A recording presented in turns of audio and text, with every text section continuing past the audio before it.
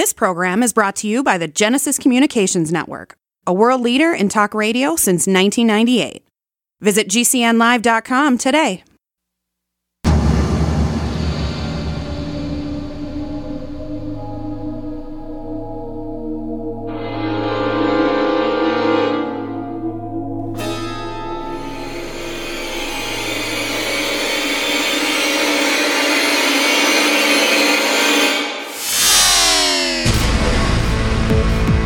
You're in the Paracast, the gold standard of paranormal radio. And now, here's Gene Steinberg.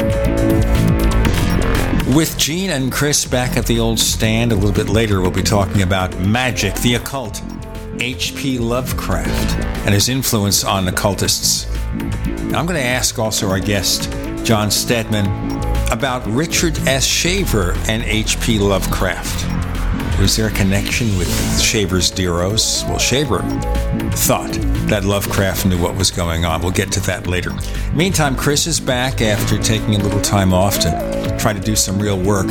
In the meantime, last week we have featured, of course, Dr. Robert Davis and Dr. Marie Batchelor, who is a psychic healer. And I kind of feel bad Chris wasn't able to come on the show. I thought he'd have a lot of insights and important questions. As you know, Chris, we've had tons and tons of responses, especially because I was kind of critical of the psychic healing and the explanations. Have you run into psychic healing at all in the course of your travels? Yes, I have. Obviously, it's pretty controversial. I think a lot of it boils down to how much an individual who's suffering from something really wants to be healed. I think the power of positive thought in terms of one's health problem, I think is absolutely paramount. So half the battle is wanting to be healed. Having been here in the Sedona area for almost 15 years, I worked on several dozen training seminar videos, all different sorts of presentations, dealing with about every modality that you can possibly think of, including soaking your feet and pulling all your toxins out of your balls of your feet. Well, is that what she was talking about when she said about vibrations coming through my feet when she subjected me to one of her Skype-based psychic healings? Was that what it was about? Well, yeah, your feet can be used very effectively to pull toxins out of the body. And, once you've been around a lot of this type of kind of alternative health information and stuff for as long as I have, you get a little jaded about some of it, but I think there's something to it. I think I've seen, just to give you an idea of a way that you can, at least I was able to demonstrate the effectiveness, for instance, of chamomile flower essence. My girlfriend in Boston had fallen in love with this lop-eared rabbit, so she bought this dang rabbit, which I told her not to name it because we were going to end up eating it, and she immediately named it. But then we had to rename it because it started doing laps around the coffee table, and it just Excuse me? Yeah, it was doing laps around the coffee table, boinky, boinky, boinky, boinky, boinky, boinky, and it did this for days. It wouldn't stop. So, it was a lop, so we had to call him. We renamed him Lap to Lop. It was just driving me nuts. This thing was going to, die from exhaustion. So we took a little bit of flower essence and rubbed it on its nose, chamomile, which is supposedly going to be calming. And we put some in the water, and he just sat there for a second and never did another lap. So Lap learned how not to do laps. You had not a lap dog, but a lap rabbit. Yeah. Well, it's interesting here. Our dog, Teddy Bear, whom he's hung around you. Bichons are known to do that kind of thing where suddenly they'll start scurrying or doing laps around the room at a very fast pace. But they only do it for a few seconds at a time. It's like our dog wants to be the Flash or something. Right. But it has to be in a certain kind of playful mood where it just gets so excited it has to let off steam. That happens maybe every few days. I should really take a picture of it and put it up in the forums. I think people might like it. In any case here, what I'm seeing from what you're telling me about psychic healing, it's not the practitioner so much, except insofar as they put you into a state where you can let your own abilities, whatever they are, mind over matter, whatever, engage in advancing the healing process. Well, I think a lot of it does boil down to being open for healing, but I think the practitioner has a lot to do with it as well. To take it to the next level, you need a practitioner who is well versed in the particular modalities that they're operating with, and there are many different ways to look at a particular health issue. It can be looked at from many different ways, from many different perspectives, utilizing the knowledge and educational awareness of many different modalities. So, I think some are more suited for certain types of maladies. Others are, I think, more suited for others. So there you go. But again, it requires some input from the practitioner. Is it simply putting you in the proper state of mind to allow healing to commence? Well, it depends. It depends on what it is that is being done. Number one, I think in some cases where stuff is potentially psychosomatic, I think it's really important to get that kind of mindset going, and I think that's really important. But again, I think a lot of it's hinging on exactly what it is that you're attempting to accomplish in terms of healing. So I will be interested to listen to the show. I haven't had a chance to listen to it yet, but thanks to Erica. Well, actually, I don't think Erica helped you with the show, did she? I think she was on the after the. She was on after the Paracast. I would have loved to have her on. I think she's one of our best guest co-hosts. She's really masterful at the way she does it, because she's a counterpoint to me. I'm the skeptical journalist, and she probes very gently. And I think she works that way with either of us, and I think it was good. But she wasn't available for that.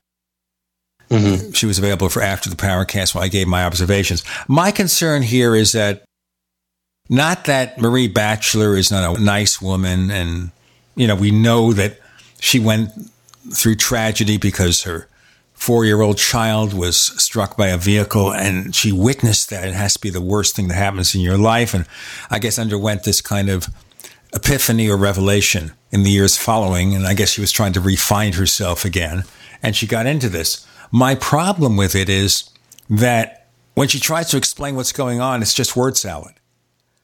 As if she really doesn't know, and I don't think a lot of people do. They try to find an answer. She could say it's vibrations and higher beings.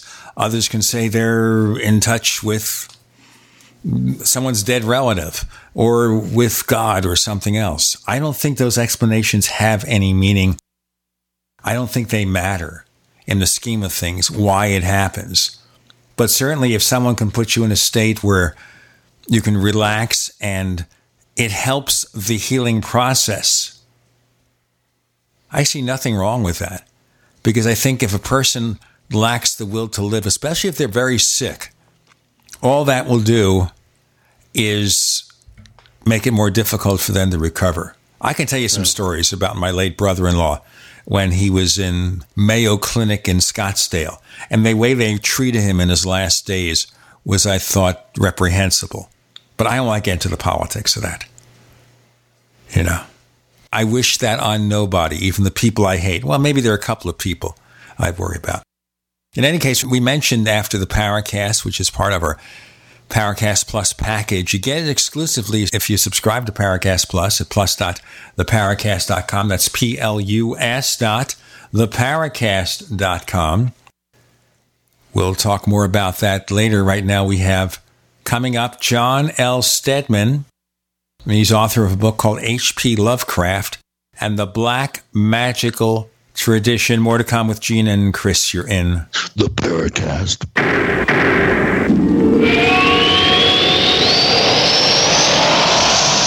We also have swag. You know, we have all these exclusive Paracast things that you can buy. We've got 60 or so different items, and entails t-shirts, sleeves for notebook computers, iPad cases, mouse pads, the Paracast Jumbo tote bag, all sorts of t-shirts and jackets and stuff like that for men and women. We have a Paracast aluminum water bottle. All this stuff, you go to store.theparacast.com, store.theparacast.com.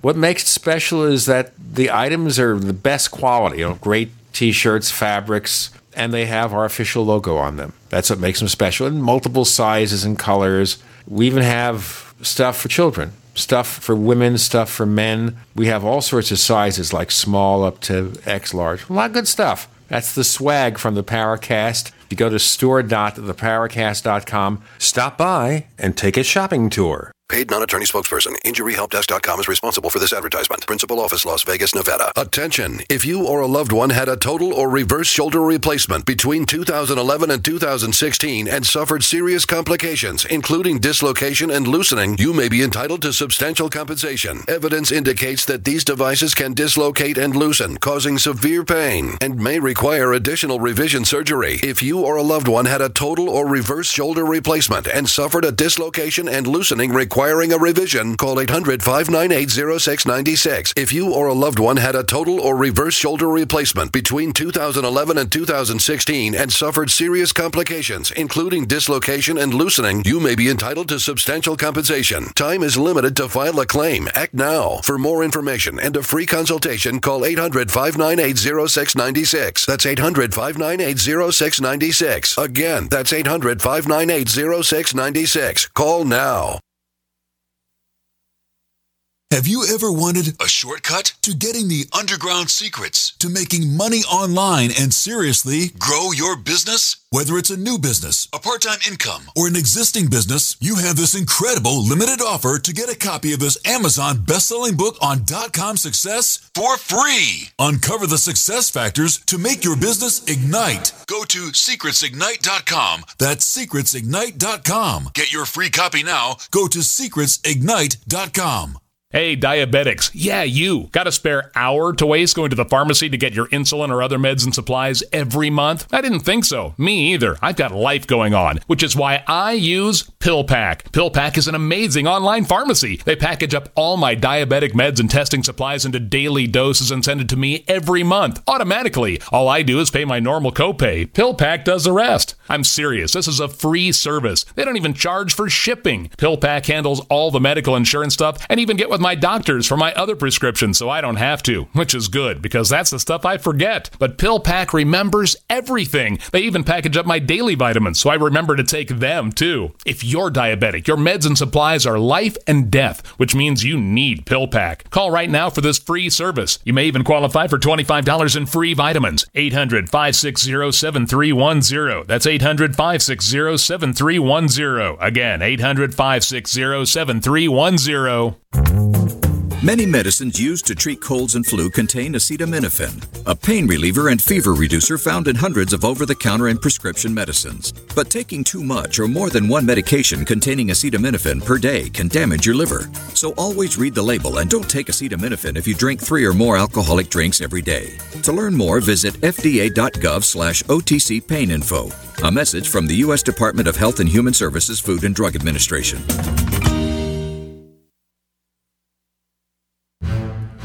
We'd like to hear from you.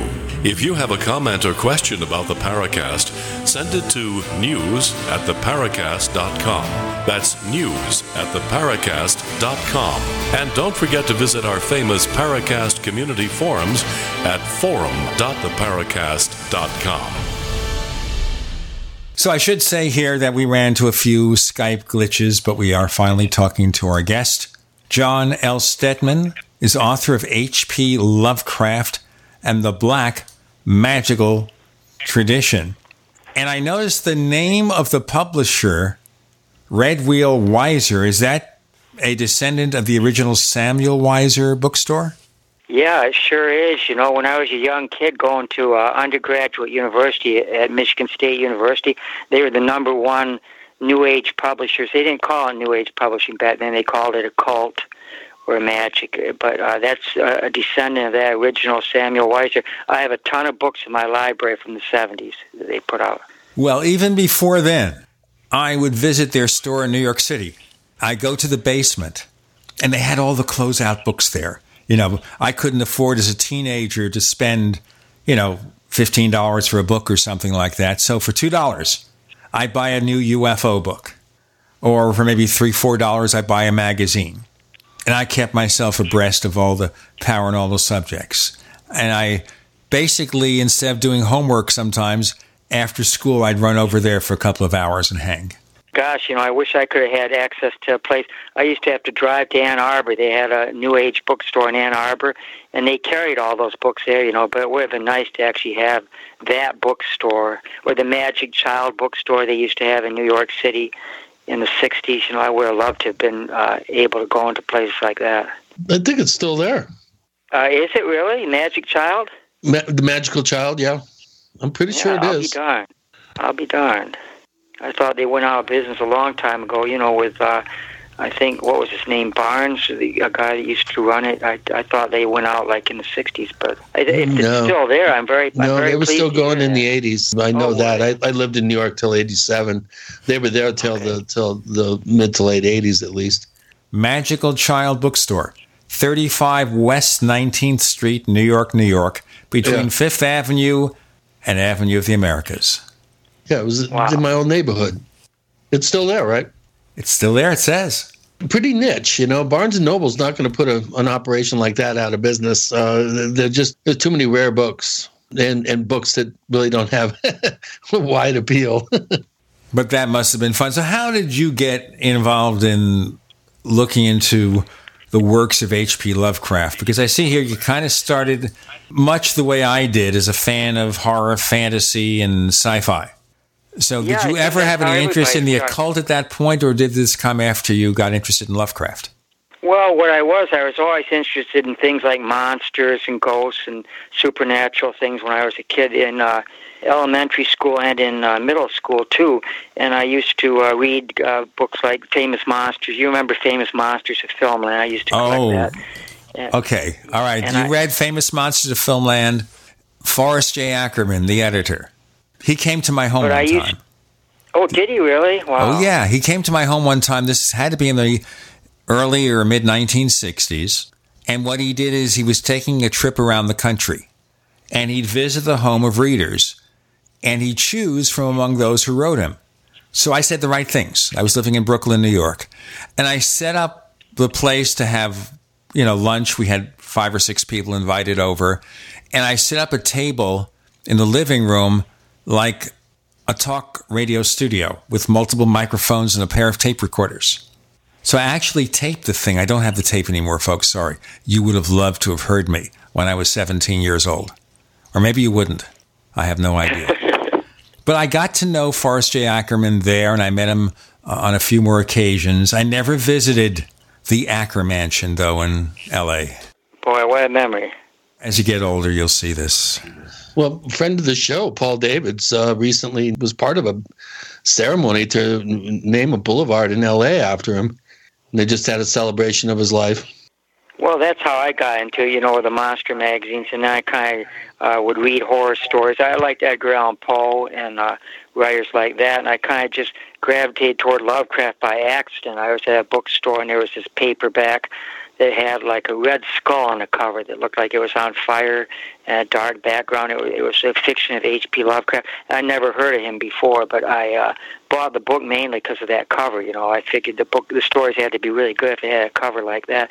Back at that time, I was reading a lot of horror and ghost stories, and they didn't really affect me that much because you get kind of desensitized to them. But I remember the first time I read The Color Out of Space, and it gave me chills up and down my spine. And that was like when I was in middle school. It was a beautiful sunny day when I was reading that, and I figured that this must be the real thing if it can have that kind of an effect on me, So then I was hooked on Lovecraft, and then from there I gravitated toward the occult, as people probably do when they get into the magic and the supernatural and the ghosts and the horror first, and they kind of move toward the more New Age sort of thing, because they want kind of hands-on experience, I guess, with the occult. They don't just want to read about it. Now, of course, obviously, most of our listeners know that Lovecraft was a writer of fiction. So how does the trip go from being interested in a fictional writer to looking at magic, the occult, in terms of fact?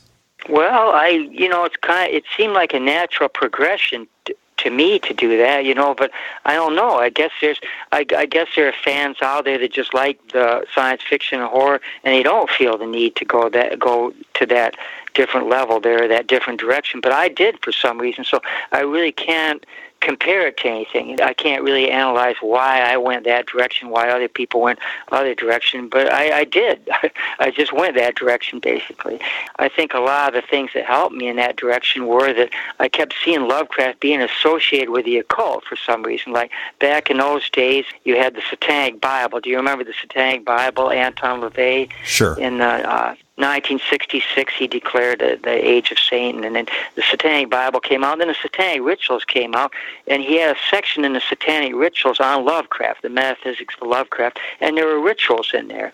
And then you would see stuff on TV, like they used to have this Night Gallery TV show. Remember that? Rod Serling did after the Twilight Zone. And they had a couple.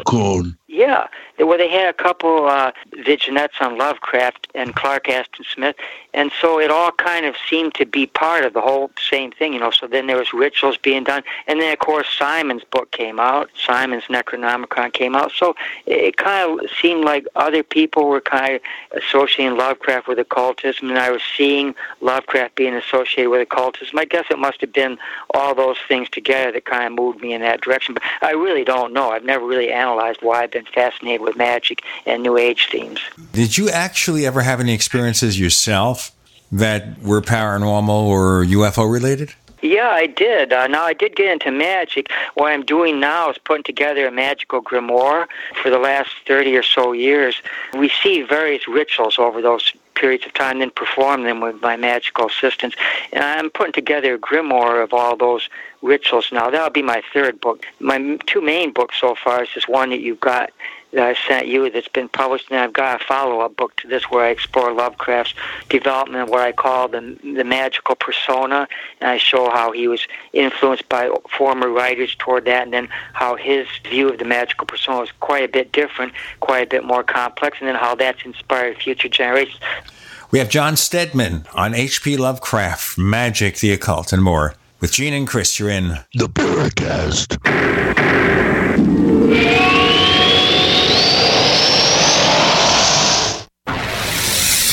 You are listening to GCN. Visit GCNlive.com today. The answer to being in control of your own healthcare is freedom from insurance. Become part of a group of self-pay patients that come together to share in each other's medical expenses. Individual share amounts begin at $107 a month and $347 for families. Choose from 3 health-sharing programs. Holistic treatments may be eligible for sharing. See guidelines. Discount programs available for dental, vision, and pharmacy. Go to libertyoncall.org. That's libertyoncall.org. Hunters, anglers, campers, and survivalists. Get back to nature. Expand your horizons with the highest quality, most versatile, unique slingshots and sling bows on the market at slingbow.com. Slingbow products are compact and models start from just $17.98. They're perfect for your bug-out bag or storing in your vehicle. Give yourself and your loved ones the excitement and tradition of slingbow. A new frontier in archery and truly modern twist on this primitive survival tool. Feel the thrill only at slingbow.com. Are you happy washing your hands with harsh chemicals? Are you happy doing laundry with detergents? Are you happy paying high prices? Find your happiness with Pure Soap. These all-natural, earth-friendly Pure Soaps are the very best you've ever used. Buy in bulk. Get a 12, 36, or 48-month supply, or get items individually and still save big. You're getting soap products twice as good as what you're using now. Earth-friendly and natural soaps. Your family deserves the best. Happiness is 5starsoap.com. Why not put your money up the drain for a change? See them at 5starsoap.com or call 1-800-340-7091 for a catalog. Cal Ben Soap Company can save you thousands of dollars and give you good old-fashioned real soaps that are triple concentrated. Soaps made from vegetable and coconut oils. See their full selection of soaps at 5starsoap.com. That's F-I-V-E starsoap.com. Or call 1-800-340-7091 for a catalog. Hi, Peter Vaccaro for ParanormalDate.com. Are you looking for love in all the wrong places? Now you have a chance to change that by signing up for free at ParanormalDate.com. This incredible dating site puts people of like minds together. People who are interested in the strange, the unusual, mysteries, ghosts, UFOs, and the afterlife, and so much more. ParanormalDate.com was developed for you, people seeking a viable alternative to the other dating services. You can join for free by going to ParanormalDate.com, and if you decide you like it and want to connect with people, use the code GEORGE for a substantial discount. Mark Rawlings, president of ParanormalDate.com, says so many people hunger to share their experiences about the paranormal, the unexplainable, or the afterlife, and so much more, and this is the source for them to meet and share that common interest. So sign up for free at ParanormalDate.com, ParanormalDate.com, and use the code GEORGE if you decide to connect with someone you like. All right, guys, we're ready for our Four Seasons sunroom, and Daddy's gonna get a rec room with refreshments. Oh no, we'll be sleeping under the stars. Mom, what about the one with, the fun? Nice try, little bro. It's a gym.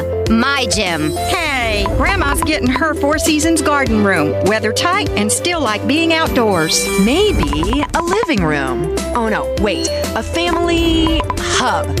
Yeah! No matter what the budget, the season, or the climate, Four Seasons sunrooms let you and your family enjoy the outdoors inside. Call now to hear more about these great offers from the premier manufacturer of sunrooms since 1975. 4 reasons for 4 seasons now. To find out more, call toll-free 800-848-6333. That's 800-848-6333.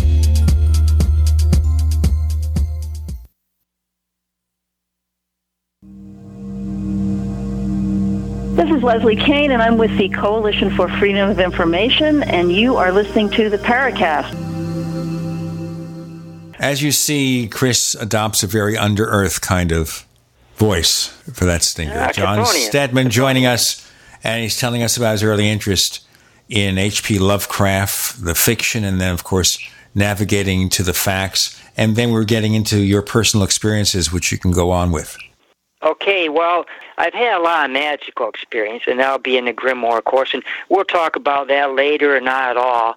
But I'll talk about my things. I guess I had 2 experiences that weren't magical because I wasn't in any kind of intellectual decompression situation where I was actually creating there and making it available. So these happened just the way they would happen to just any normal person. It's not a magical practitioner. So I have to assume that they're paranormal. One of them's paranormal and one of them's UFO.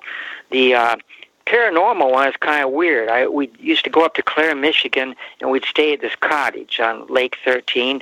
And I remember this only happened up there, but my mom and dad were both alive then. And what we do, there were like 2 bedrooms there, and one bedroom had 2 beds, and my dad would sleep in one, I would sleep in the other. And then the other bedroom across these all kind of led on the main living room. And then in the other bedroom, my twin brother would sleep in that, and then our grandparents would sleep in the other one. And my mom, there was no place for her to sleep, so she'd sleep on the sofa in the living room. Now, it was a very big living room. It would get fearfully dark at night up there. They didn't have any street lights or anything like that. She would lay down on that sofa there, and she would fall asleep. And this was really weird. This only happened to me each in the evenings when we were living there. But everybody would be asleep, right? And I'd be sleeping in the bedroom. And for some reason, I would always wake up sometime after midnight. I'd just always wake up. And then I would go to the foot of the bed, and I'd look out into the living room. And I'd see my mom laying there on the sofa. I'd see her shape. Now, there was like a night light in there, so it was very dim. You couldn't see anything, but you could just make out shapes. But then it was really weird. I'd be watching her, and then suddenly it seemed like she was getting out of her body or something. It was her getting out of the body, and I could see like a kind of a bright white outline around the shape of her, but I could see through the shape of her. And what she would do is she would leave the sofa, and she'd go over to a rocking chair. There was a rocking chair out there in front of the fireplace, and then she would start to rock. Her shape was still there, but then this was simulacrum or whatever it was rocking in the rocking chair. And then I'd be watching it, and then suddenly she would notice me, and then she would start walking. She would get up and start walking toward me with her arms out. And she had I could see through her, but she had a really evil or kind of weird look on her face, one that I'd never seen when she was awake. It used to terrify me, and then I'd go back and lay down. And what she would do, she'd walk like up to the door of the room, and then she would disappear, and she'd be back in the rocking chair. And one time I felt unusually brave, and so instead of going back to bed, I actually got up, and she saw me, and then she was walking toward me. I walked right toward her. I was actually trembling. I was scared to death. I was about 13 years old, and I was walking toward her, and then when we almost met, she disappeared. She wasn't anywhere in the room, but the rocking chair was still moving. And then I walked over to the rocking chair, and I reached out and put my hand on it, and then it stopped. And now I wanted to test that one time. I was thinking, well, maybe I'm just imagining this. And so one night I changed beds with my brother. And my brother's room was looking out into that living room also, but from a little different angle. And he never would wake up, of course. He would sleep like a rock when he fell asleep. So he was in my old room, and then I woke up one night, and it was the same time as usual. I woke up the same time after midnight, and then I saw her out in the chair again, but I was seeing her from a different view, like she was sitting at an angle. And then I saw her walking toward the room. Now, you would think if it was imaginary that she would walk directly toward me because I was imagining it, right? But she didn't do that. She was walking directly toward that room. I saw her from the side view, and then she would disappear. And this would happen quite frequently when we went on vacation up to Lake 13. Never happened anywhere else. I never saw anything like that again. And I don't know if it's paranormal because she wasn't dead. You could say maybe it was like an astral body or something, or a projection. Whatever it was, I guess I'd have to consider that to be a paranormal. It's certainly a paranormal experience. I don't know if the ghost hunters would call it that, but that's what I call it. Chris, you wanted to ask something? Maybe she had some sort of spectral evil twin that didn't survive the birth process or something. Well, I don't know where it was. She was a very nice woman, but that was my, that I guess I'd have to call a paranormal experience. I did have a UFO experience up in Clare, Michigan, too. This was during the UFO craze when I was in high school, just in my last year in high school. Do we have time to talk about that? Sure, we got plenty of time. Okay, well, this was an odd experience. My brother was into UFOs. He read all the books. Remember those books? You mentioned you drop into the Weiser bookstore and pick up a book on UFOs or a magazine. Well, you remember the kind of books they had back then. They had like Frank Edwards, something about flying saucers. They had Adamski's books about saucer contact. The Interrupted Journey, I think, with Barney and Betty Hill. They had those kind of books out. My brother was really interested in UFOs, and he had a good friend that was interested in UFOs, too. Yeah, well, we were out there at the swampy area, and we were just driving around, and then suddenly my friend had one of those original little Volkswagen things. Remember those things? They were really terrible on the highway. They'd really shake when you got up to about 60 miles per hour. But we were riding around. That's the Volkswagen Beetle, right? And there was suddenly something in front of us, and it was like hovering along the ground. Now, it was kind of misty out there, and we couldn't really see it. But it was hovering, and it was moving as fast as we would. Like we would move, and it would move at about the same speed. And it definitely wasn't like a motorcycle or a bike or a car or anything like that. It had like a little row of lights, but it was just a little bit off the ground, like maybe 4 feet off the ground, and it was just hovering there. And so we started chasing the thing, and we could never catch up to it. We'd go so far, and it would just keep pace with us. It had perfect control of itself, so we couldn't catch up with it. When we increased our speed, it would increase its speed when we slowed down. So it just kind of stayed even with us. And then at one point, my friend was driving, my brother's friend, and he stopped the car. And then he got out. We all got out of the car, and we left the lights on. And he had a flashlight. And so he walked to the front of his car, and then he kind of flashed his light. He clicked it like twice, the flashlight, and then the thing blinked twice. And then he tried it 3 times. and it did the same thing. It blinked 3 times. And then he wanted to try something different, so he kind of spun it was one of those old-fashioned flashlights they used to have, and then he spun the light around, and then it suddenly made a whirring sound, so I guess that was its equivalent of what he was doing. But then we got back in the car, and then we were trying to pursue it some more, but then it kind of vanished. And then I went back home. They dropped me off. We were staying at a hotel, and they dropped me off at the hotel. And when they came back, they were driving up and down the roads for another hour or so, but there was nothing else there. So I guess I'd have to say that was like a UFO experience. At least there was an unidentified flying object, that's for sure, but there's no explanation for that at all. No, I can't. No, what year is this, 60s? No, this was, around, actually around 72, 71 or 72. Okay, yeah. Yeah, there was quite a bit of activity in the upper Midwest in 71, 72, and then it all just exploded in 73. Yeah, I don't know.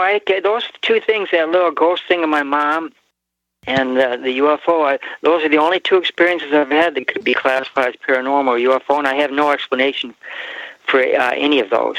So I don't know if that's of any interest to your readers or not. I don't know what any of it means, but it was certainly interesting.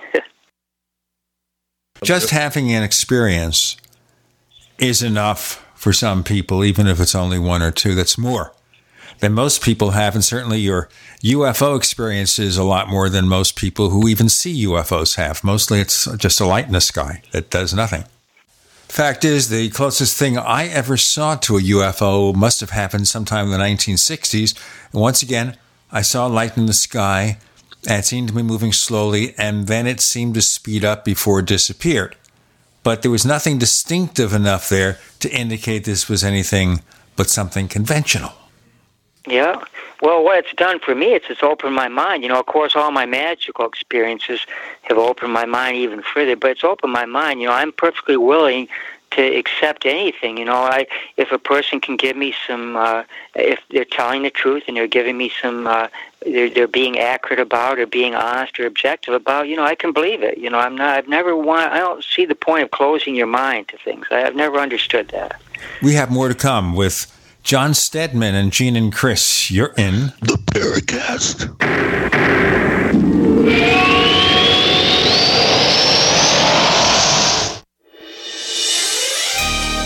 Thank you for listening to GCN. Be sure to visit GCNlive.com today. Neighbors, I want to tell you about my favorite graphics app. It's the award-winning Graphic Converter. Graphic Converter is the universal genius for photo editing on your Mac. Join over 1.5 million loyal users for this Swiss Army knife photo editing app. It gives you all you expect from a top-flight image editing app with tons of features, and most important, it's easy to use. It's also far less expensive than that other app that you can only get by subscription. The one I'm talking about. What's more, you can get 20% off with your order right now. So write this down to learn about Graphic Converter.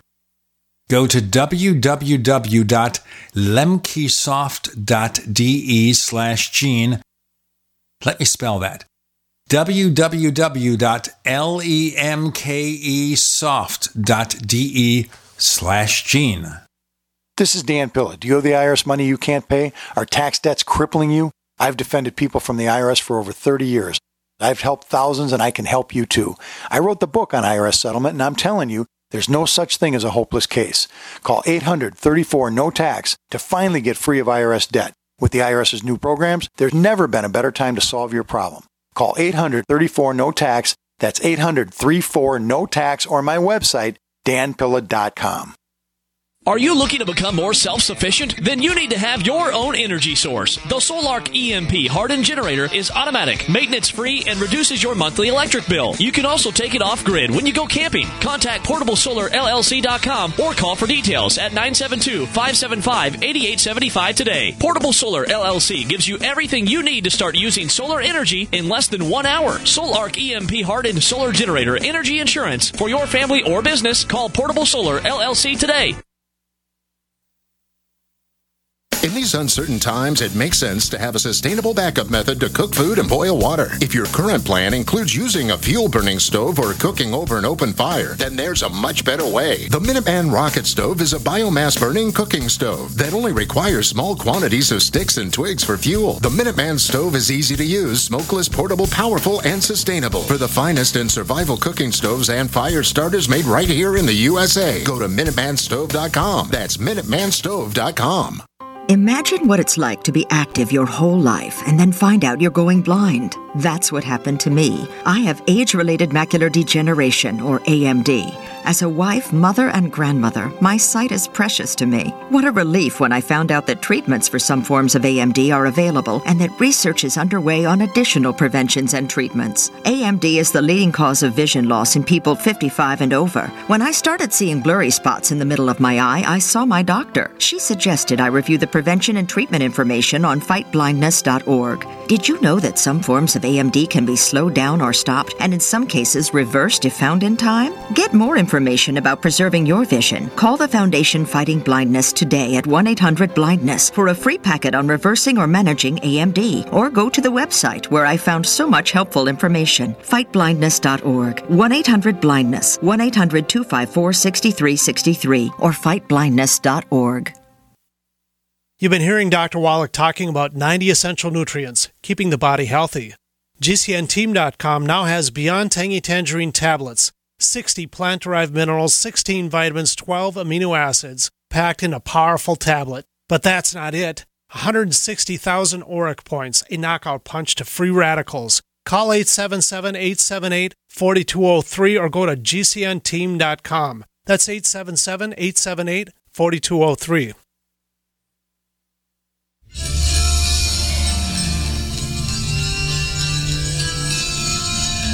Hi, this is Bryce Abel. I'm the producer of Dark Skies, the co-author of AD After Disclosure, and you are listening to the Paracast, the gold standard of paranormal radio.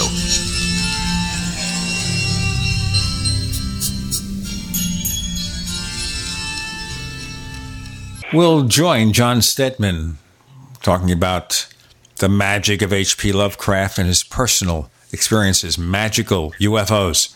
And all that in a moment. Want to mention again our second radio show after the Paracast, available only if you subscribe to the Paracast Plus. For more information, go to plus.theparacast.com. That's plus.theparacast.com. We also give you a commercial-free version of this show and other benefits.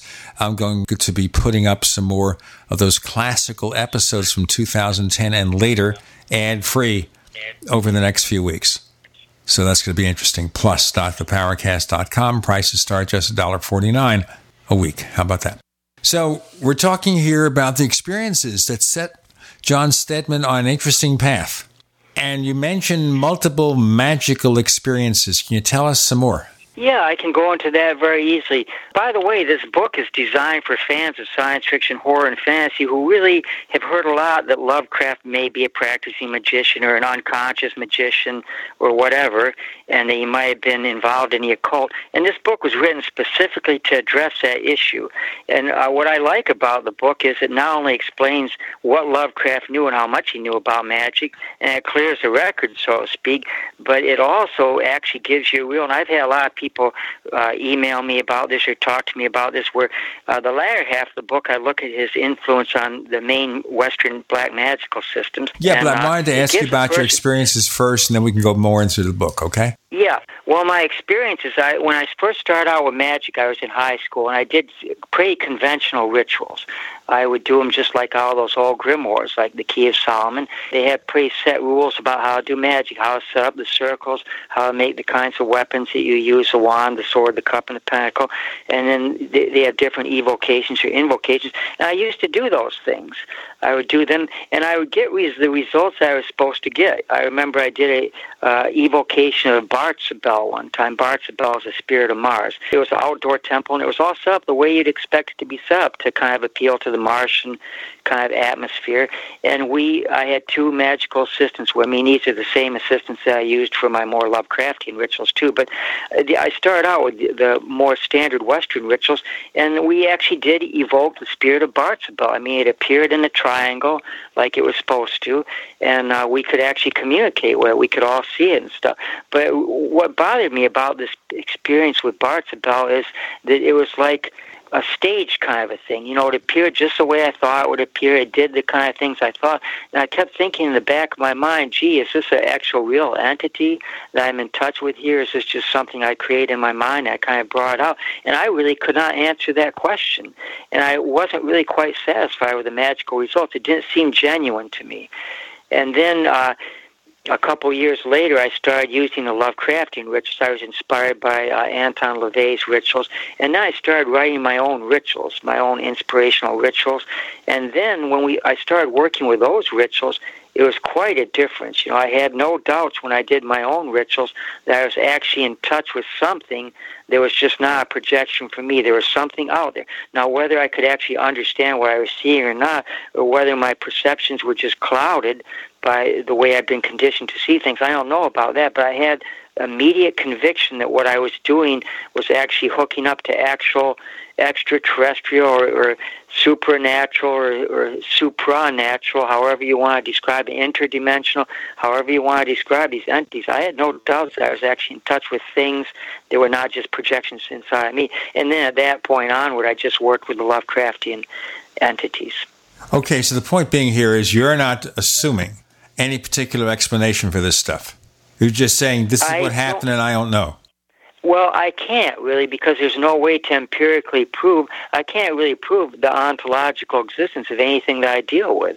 I really can't. We don't have any mechanism for measuring that. We don't have any mechanism for measuring magic, whether magic works, so I can't really account for it. Now, magical practitioners have their own theories about what's going on, and a lot of them claim that you're doing something on the astral plane, you're manipulating ether, or you're accessing through kind of a pseudo-time, you're accessing things that already exist on the astral plane, like gods, demons, or spirits, or something like that.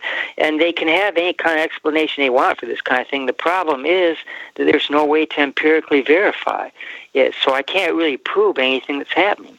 So I try and leave my definitions or what I think is going on, I kind of leave it at the door, basically. And what I'm interested in is if I do a magical experience and I gain some kind of knowledge or power, which is what gnosis is, magical experience, and then I have some kind of outcome or some kind of result, then that's all I really care about. It's like when you go and you turn on the electric switch, right? You don't have to know circuit breakers or what goes on the lines outside your house or A, B, or DC circuits or whatever nonsense like that. All you want to do is turn the switch on. If the lights come on, that's your objective, right?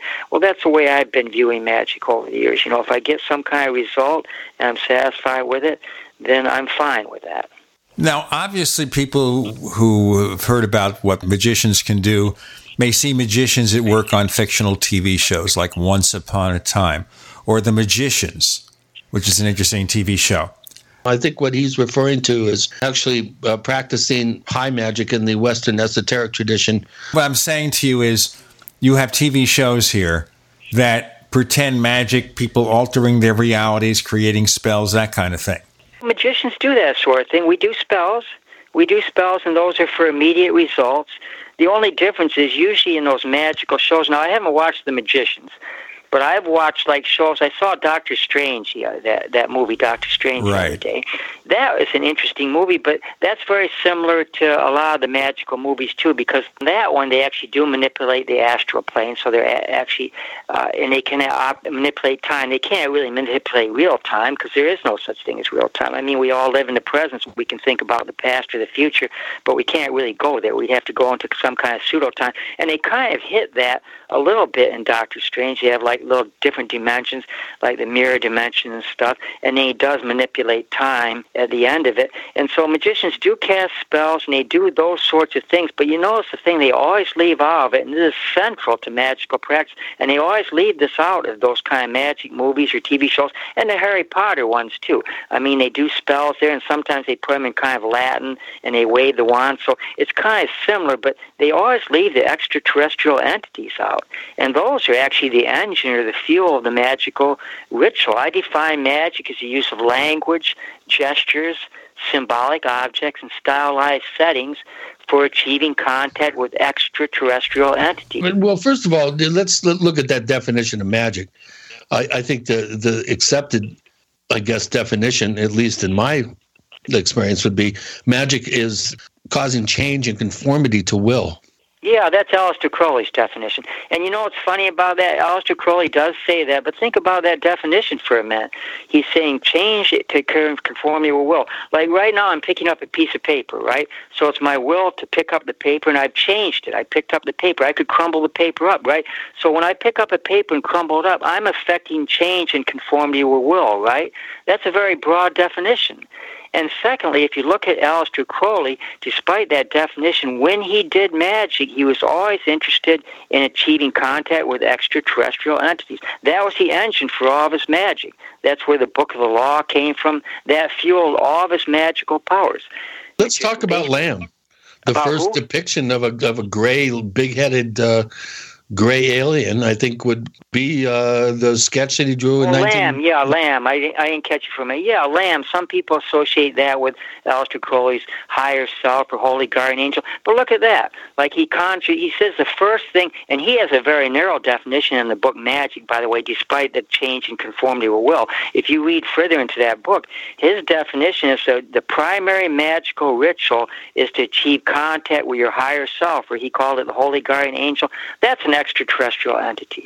And you'll find that all magical practitioners, I don't care who they are, they could be chaos magicians, they could be voodoos, they could be Typhonian people, they could be the Wiccans, they could be any number of different magical groups of Satanists. It always boils down to achieving contact with some kind of extraterrestrial entity.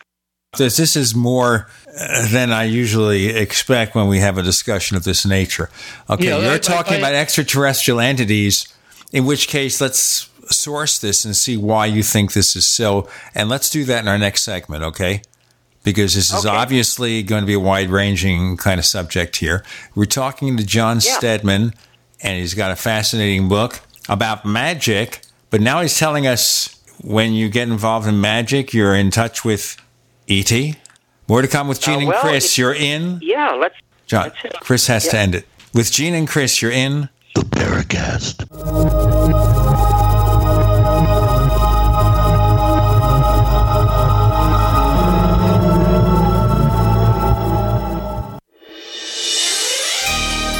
Thank you for listening to GCN.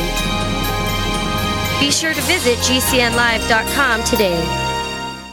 Attack of the Rockoids has been well received by critics and readers alike. It's a thrill-a-minute story you'll never forget.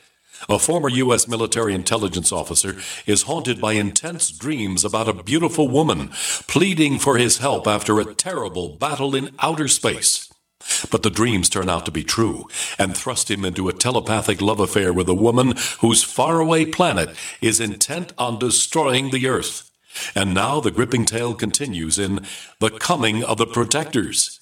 It's the second book of the Rockoids trilogy, a galaxy-spanning adventure that pits our hapless heroes against powerful, fanatical enemies that threaten the lives of freedom-loving beings everywhere.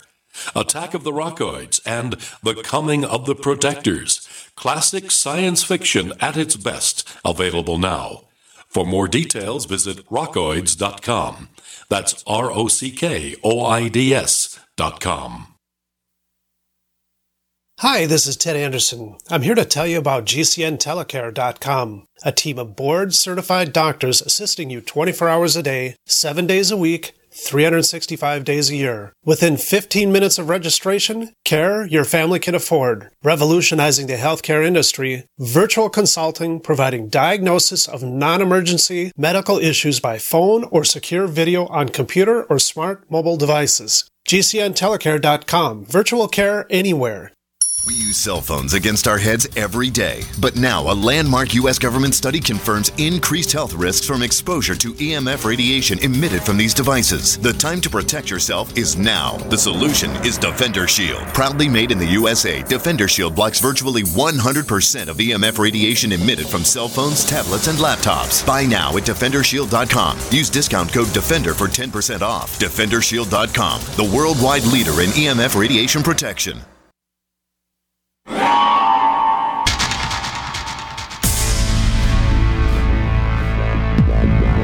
Welcome back to the Paracast, the gold standard of paranormal radio. And now, here's Gene Steinberg.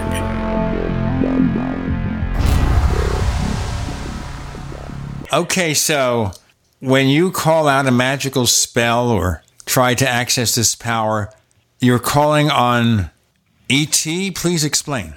Yeah, okay. Well, I keep that definition very open, too, and I try and keep it open in that book as well. What I mean, I want to have the broadest interpretation of what I mean extraterrestrial. And I know what you think when you think extraterrestrial. You think of something, some ontological creature that's of some kind of form and substance, at least it's kind of compatible to our own, and dwelling on some other planet. And then the Lovecraftian theme in a lot of his stories were that these alien beings colonized the Earth in the past, and they're still living here hidden in a remote place, and they actually kind of jump-started the evolution of mankind. That's where the whole alien astronaut theory got started. By the way, it got started with Lovecraft.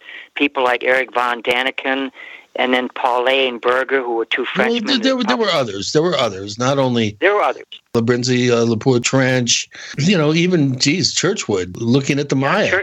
Where it started out, Lovecraft stuff was written like in the... late 20s and the 30s. He died in 1937. He has a lot of stories like The Call of Cthulhu, Shadow of Time, where he actually talks about the alien astronauts. And this was picked up by two guys named Pauline Berger, Frenchmen in the 60s, and they published Morning of the Magicians. And they're the first people that actually formally postulated that alien astronaut theory. And then these other guys picked it up, like Robert Shiro did Life of the Masters of the World. That was in 1967, I think, and popularized it. And then Eric von Daniken came along in 71. He popularized everything. And what's interesting about him in the introduction to that book, he mentions that he's trying to answer questions posed by those people, those other people that I mentioned. So that started everything. Then you have Robert Temple coming along with the serious mystery. And then, of course, you did have Churchwood, and then you have the Moo and all those kind of, the Atlantis and all that kind of stuff. But Lovecraft actually was a progenitor of that. There's actually a good book on that, by the way, written by a guy that's a notorious skeptic, but it's called The Cult of Alien Gods, and he traces it pretty well in that book. I leave this open here because I don't really care how you interpret him. Now, in Lovecraft's work, you have all three kinds of extraterrestrial entities, and these are the three that I mentioned. I kind of boiled down to. You've got the aliens living on other planets, and then you've got the interdimensional entities, and Lovecraft allows for this possibility, too, that they're just simply things that are in your own mind. And when you do the magical rituals, you're actually accessing higher powers in your mind. Somebody could claim that Aleister Crowley's holy guardian angel was actually Crowley himself, just kind of in his own mind, the way that he perceived himself. So I leave open all three of those views, and we see those three views in Lovecraft's work, and I personally don't care how you want to interpret them. Like I said before, if the magic works, it works by, I'll tell you one thing, it needs an engine to work. And the engines are the extraterrestrial entities, however you define them, and that's the one thing that's missing from these TV shows, from the Doctor Strange, too. Magic's not being fueled by that. It's not really explained how it's being fueled. Like in the Doctor Strange one, he just kind of learns how to manipulate the astral, and then he kind of learns magic. He has kind of an aptitude for it, but they never explain where that magic comes from. You're putting the astral, then, on another planet? I don't really know what the astral plane is, if you want my honest opinion. The magicians postulate the astral. You've got like the chaos. They all postulate. They postulate like a mental plane is supposed to be beyond time and space, and that's where we formulate ideas. The gods live there. According to traditional theory, the gods live beyond time and space in some kind of mental plane, and that we can connect to it. And then what happens when you call an entity, it comes to the astral plane. That's a second level reality. And then at that point, it either manifests in the astral plane or in the physical plane, and you're manipulating the astral at that point. So the entity comes to that plane. The chaos magicians, however, have an interesting theory. They've got the same levels, but they don't believe that it's a mental plane. They believe it's primary reality, and there are no gods in primary reality. You could say it's God, but it's actually the void or chaos. Gods don't happen until you get to the astral plane, and then the way the chaos magicians view it, those are all egregores, which are actually self-created entities. And some of them have been out there a long time, and some of them have been worshipped. The chaos magicians would say God himself, the God of Abraham, Jehovah, is actually an egregore that was created a long time ago, and it's just drawn power from the fact that all these churches and all these worshippers believe in it, and so it's actually achieved some kind of level of reality now. But the chaos magicians would say that none of these have any absolute reality. Anything on the astral does not have absolute reality. Human beings don't have absolute reality, and our minds don't have absolute reality. So they would argue, the traditional would argue, that we're actually dealing with things that live on the astral plane, or at least come to the astral plane. But you can't quantify any of that kind of stuff. I mean, you could say that there are entities living in the mental level or in the primary level, or you could say there are entities living on the astral plane, or you could even say that they're manifest in the physical plane, which is what aliens would be, but there's no real way to quantify that or to say for sure what's happening. I'm trying to put all this together. We have maybe another plane, another dimension. We've got E.T. So let's talk about E.T. a little bit, because I think we're kind of losing focus on that. So are we talking about physical entities that live on another planet, maybe in another star system? Is that what we're talking about when we talk about E.T.? It's very possible that's what we're talking about. No way to verify that, though. Okay, but I'm trying to find the connection of why this is assumed. I know about the ancient astronauts, and you mentioned Von Daniken and all the other people. Of course, Desmond Leslie, who wrote the introduction to Flying Saucers Have Landed, the George Adamski Contact book, also wrote about those things. So this is something we've talked about for a long time, and we like to think about the interactions. But part of it is, would we, as Arthur Clarke has said in so many words, view this advanced technology as expressions of magic? It may just be highly advanced beings from other planets can do amazing things with their technology, and we look at them in their reality-bending ways as magicians? Well, you know how I view it. I am not so sure that we're actually asking the right questions. Sometimes this is going to get a little strange, or if we really know what the proper questions are. I know it's comforting to kind of think that, there are higher beings that have better technology, or they're more cognitively developed, and that's kind of a nice thought. They're out there because then they can help us, or they can mentor us, or something like that. But I'm not so sure. When I look at the experiences, like the magical experiences and the weird interpenetrating of reality, which is very similar to like the way quantum physics describes the reality at the subatomic level, it's very similar to that when you do magical experiences. And a lot of the experiences I've read that people have had that have contacted aliens, the experiences are very similar to that too. There does seem to be like almost a magical component to that as well. And I'm not sure exactly what's happening here, but what I think it is the question that we should be asking is like, it's just a change in perception, basically. See, quantum physics has one really interesting rule. Whatever's not forbidden is compulsory. And what that means at the subatomic level, if a particle can do one thing, then it has to do everything else that it can do. And the way that I interpret that is that means there are different dimensions and there are different perceptions. And what we do with magic, we train ourselves to perceive things differently. And then when we perceive it differently than the way we've been conditioned, we're being exposed to something, but our minds aren't quite there yet. Our minds are still stuck in the way of viewing things that we were at before, and then we try and fill it up with images to make sense of what we're seeing. And I think that sometimes when we fill up our mind with what we think we're seeing, we sometimes see E.T., as you call it. We sometimes see the great old ones, Cthulhu or Yog-Sothoth, or we just see like things in our own mind that we know we've created in our own mind. So it's something that I really can't quantify or actually explain fully. And I don't know if that helps or not. I don't view them as all distinct things, so I view them as all being kind of co-penetrating or coexisting in some kind of fashion. All right, fair enough. We're not going to try to get you to prove that E.T. exists. We have no idea what form they would take, and it may also be, as we've suggested here in the Paracast, that what we see as UFOs doesn't represent the real phenomenon. It's just our puny or primitive minds trying to cope with something so far beyond our understanding that we use our cultural conditioning to make them appear into something that makes sense. We got more to come with John Steadman, and the book is called H.P. Lovecraft and the Black Magical Tradition. And I want to know more about Lovecraft and how we find truths in what he says. And I also want to talk about some of the beings that he mentions in his novels. More to come with Gene and Chris. You're in the Paracast.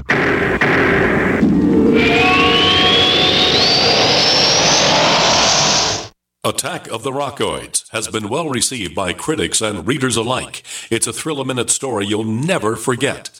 A former U.S. military intelligence officer is haunted by intense dreams about a beautiful woman pleading for his help after a terrible battle in outer space. But the dreams turn out to be true and thrust him into a telepathic love affair with a woman whose faraway planet is intent on destroying the Earth.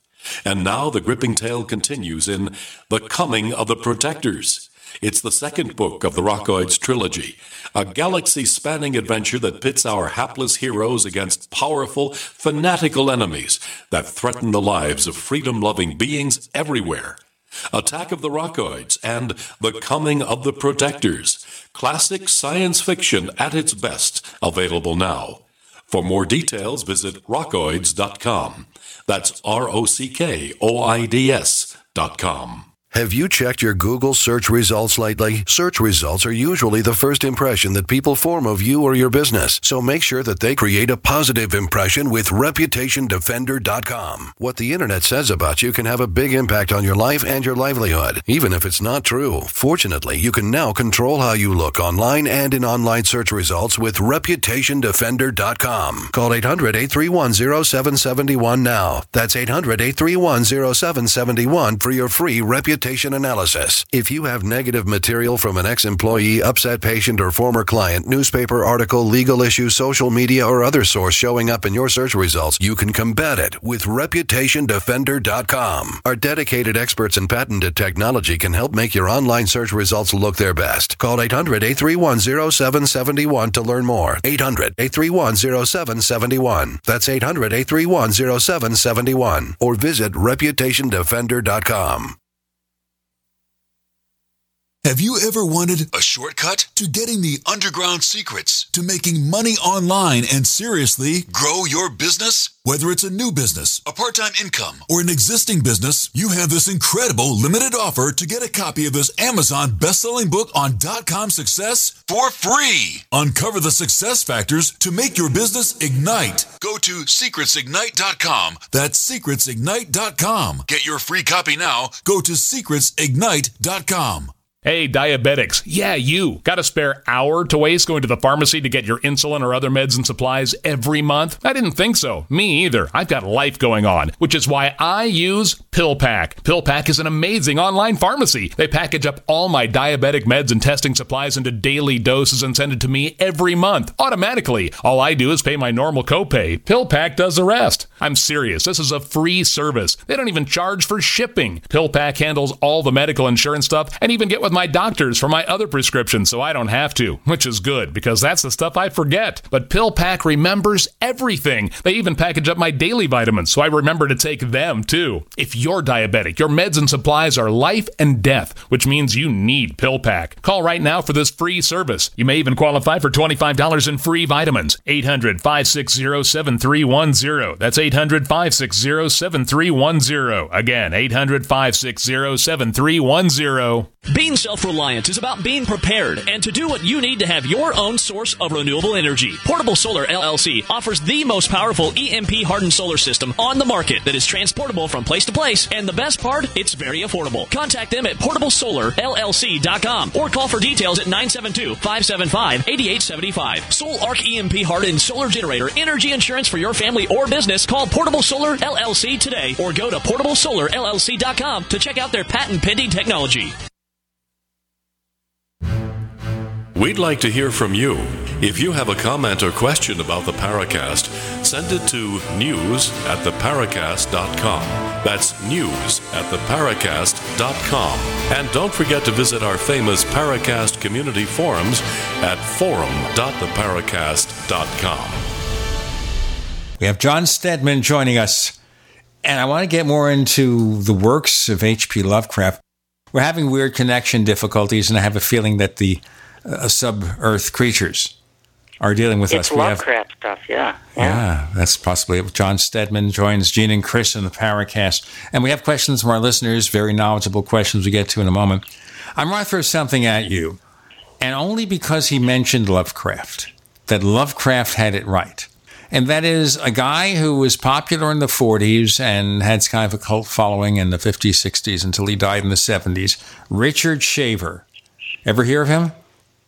No, I haven't.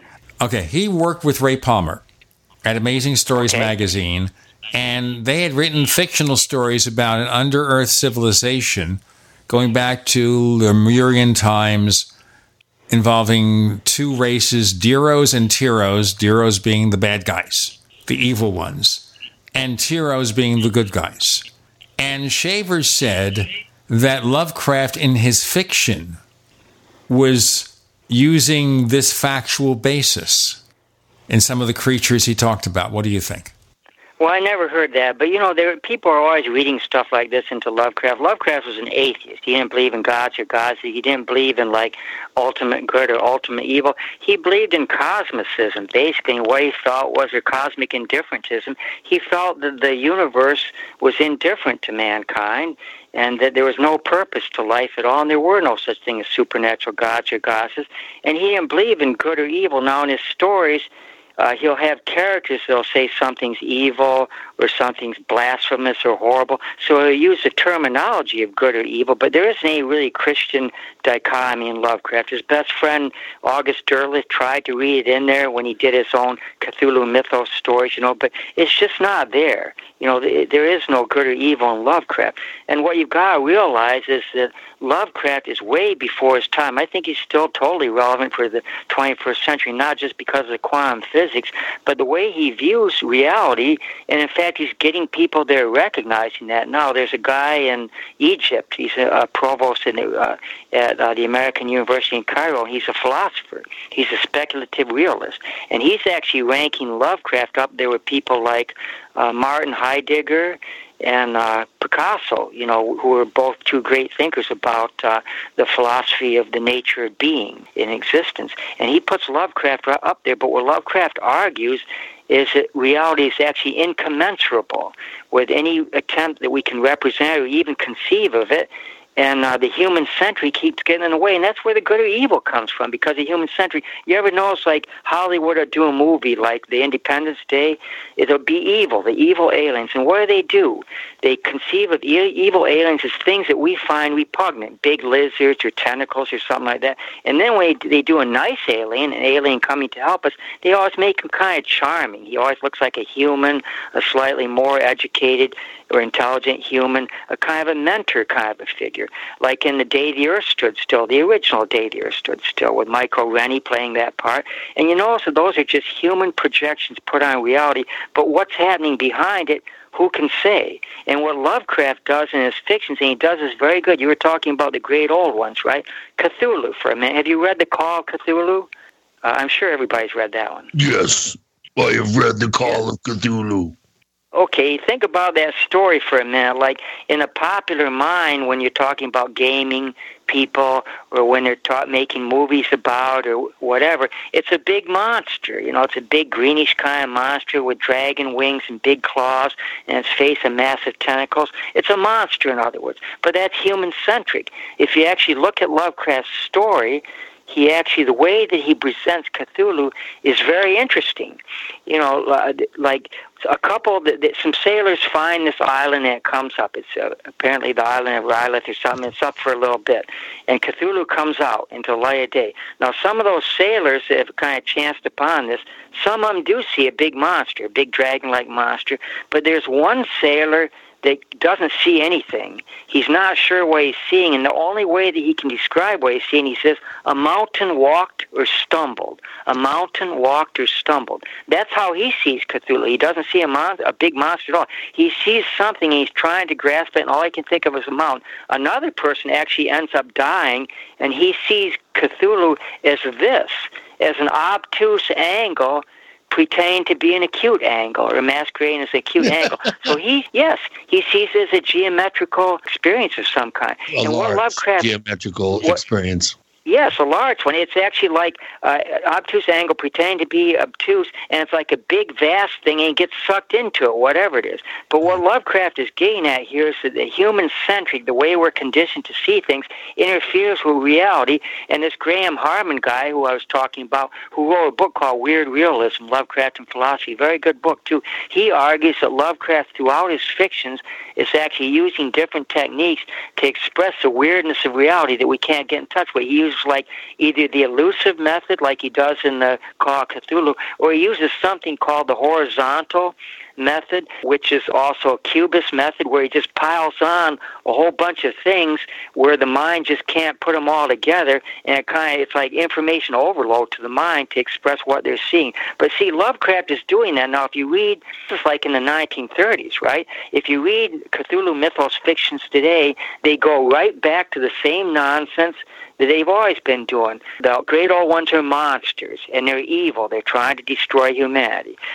So they can never get away from that. As long as we're human, we're going to have human-centric monsters. Yeah. And it gets even worse. Vampires, zombies. I mean, that's even worse. Donald Trump. I mean, we're making monsters out of all sorts of things in this day and age. Yeah. We are, and it's projections. Those are all projections. So you ever notice that people project things onto this guy? Russia, they project Russia. There's some kind of Russian involvement, or he's doing this, or he's doing that, and they're projecting it onto him. But the man himself, is that really him? And so we have a tendency to do that sort of thing. And the thing that I like about Lovecraft, if you read his fictions carefully and you study him, you realize he breaks down those human-centric convictions that we have. And that's what magic does, too. It teaches us to look at things differently, to perceive things differently. Well, he definitely was plugged in, I think, to some form of, I hate to use a term like the Akashic Records or something, but when you look at, a late 20s story, short story like The Mountains of Madness, and then look at what's been going on, currently down in Antarctica, and some of the conspiracy theories that are coming out about why, pivotal figures in culture are in the last 2 years have been shuttled down there and shuttled back. Buzz Aldrin had a heart attack, evidently on his trip, and the Russians had to do a flight for life thing to get him out of there after a heart attack. The head of the Russian Orthodox Church has been down there. And all this kind of stems back to that my favorite Lovecraft short story, The Mountains of Madness, which all takes place right in that same area, just adjacent to the South Pole. So let's talk about his ability to kind of see through the glass darkly into the future. Let's do that. Let's look at the glass darkly in our next segment with Gene and Chris. You're in the Paracast.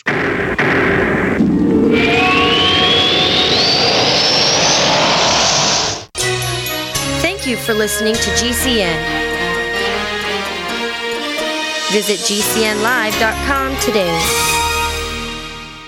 Looking for that edge during those intimate moments? We see many ads for enhancement, but the side effects include death. At GCN Team, we should change the Healthy Body, Brain, and Heart Pack to the Healthy Libido Pack. The brain and heart are not the only organs that require a healthy vascular system. For proper blood flow at the right moment, go to GCNteam.com or call 877-878-4203. That's 877-878-4203. That's 877-878-4203. Hi, this is Ted Anderson. I'm here to tell you about GCNtelecare.com, a team of board-certified doctors assisting you 24 hours a day, 7 days a week, 365 days a year. Within 15 minutes of registration, care your family can afford. Revolutionizing the healthcare industry, virtual consulting providing diagnosis of non-emergency medical issues by phone or secure video on computer or smart mobile devices. GCNtelecare.com, virtual care anywhere. When a storm causes power loss for a whole day, it can seem endless. There's a new kind of storm brewing, one that could target our nation's power grid and turn off the power for not just days, but for months or longer. Veteran news anchor Ted Koppel's new book, Lights Out, details this exact scenario. And CENTCOM General Lloyd Austin says it's not a question of if, but when. That's why Americans are rushing to secure solar-powered generators to provide an endless supply of life-saving electricity without gas, fumes, or noise. And the breakthrough Patriot Power Generator 1500 has it all. Portable and lightweight, providing up to 1,500 continuous watts of clean, quiet, and free renewable solar power. If a blackout strikes, you'll have power for heat, lights, cell phones, and computers, and critical medical devices, all from the rechargeable solar power. Our first introduction sold out fast, and with high demand, we can't guarantee keeping the supply in stock. Stay protected with the power you need. The Patriot Power Generator 1500. Right now, enjoy our special easy pay option. Just go to blackout27.com. That's blackout27.com. Blackout27.com. Hi there, I'm Bob Eubanks. You know, as part of Hollywood for a long time, I've seen my fair share of celebrities get in trouble with the IRS. Well, there's one name I trust, the Tax Defense Group. They're the most trusted name in tax. So if you owe more than $10,000 to the IRS, you really need to call my friends at the Tax Defense Group. Ignoring the IRS is not the solution. They can garnish your paycheck, levy your bank accounts, seize your home or business. But the Tax Defense Group could put a stop to all of that and tailor a program that would reduce your tax debt to pennies on the dollar. You gotta love that. So don't just take my word for it. Call them. Find out for yourself. They offer a 100% satisfaction guarantee. And they're open 24 hours a day because they know that tax debt doesn't sleep either. Call now for your free and confidential tax analysis from the most trusted name in tax. Call 800-361-6907. 800-361-6907. Warning, if you're drowning in debt you can't afford, do not let the credit card companies trick you into thinking that you have to pay it all back, because you don't. What the credit card companies don't want you to know is that there's actually a way to get debt-free without paying off your entire debt or going bankrupt. If you have $5,000 or more in credit card debt, you now have the right to settle that debt for a fraction of what you owe. For free information, call Credit Associates now. 1-800-958-9659. We'll even show you how much money you could save. If you can't afford to pay off all your debt, do not let the credit card companies trick you into thinking that you have to. Call Credit Associates now for free information on how to get debt-free faster than you ever thought possible without debt consolidation or bankruptcy. We depend on your success and offer a guarantee, so there's no risk. For free information, call now. 1-800-958-9659. That's 1-800-958-9659. 1-800-958-9659.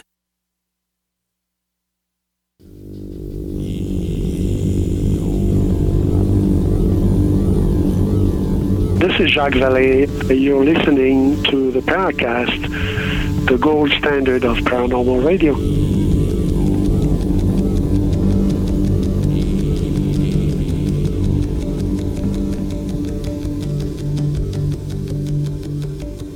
With Gene and Chris in the Paracast, we're exploring all the fascinating things about H.P. Lovecraft and his insights. Chris, you were leading John to something in the previous segment. Well, yeah, I want to talk about him as a visionary, as someone that was able to tap into the zeitgeist decades before we even knew that we had these dark kind of areas in our sort of horror closet.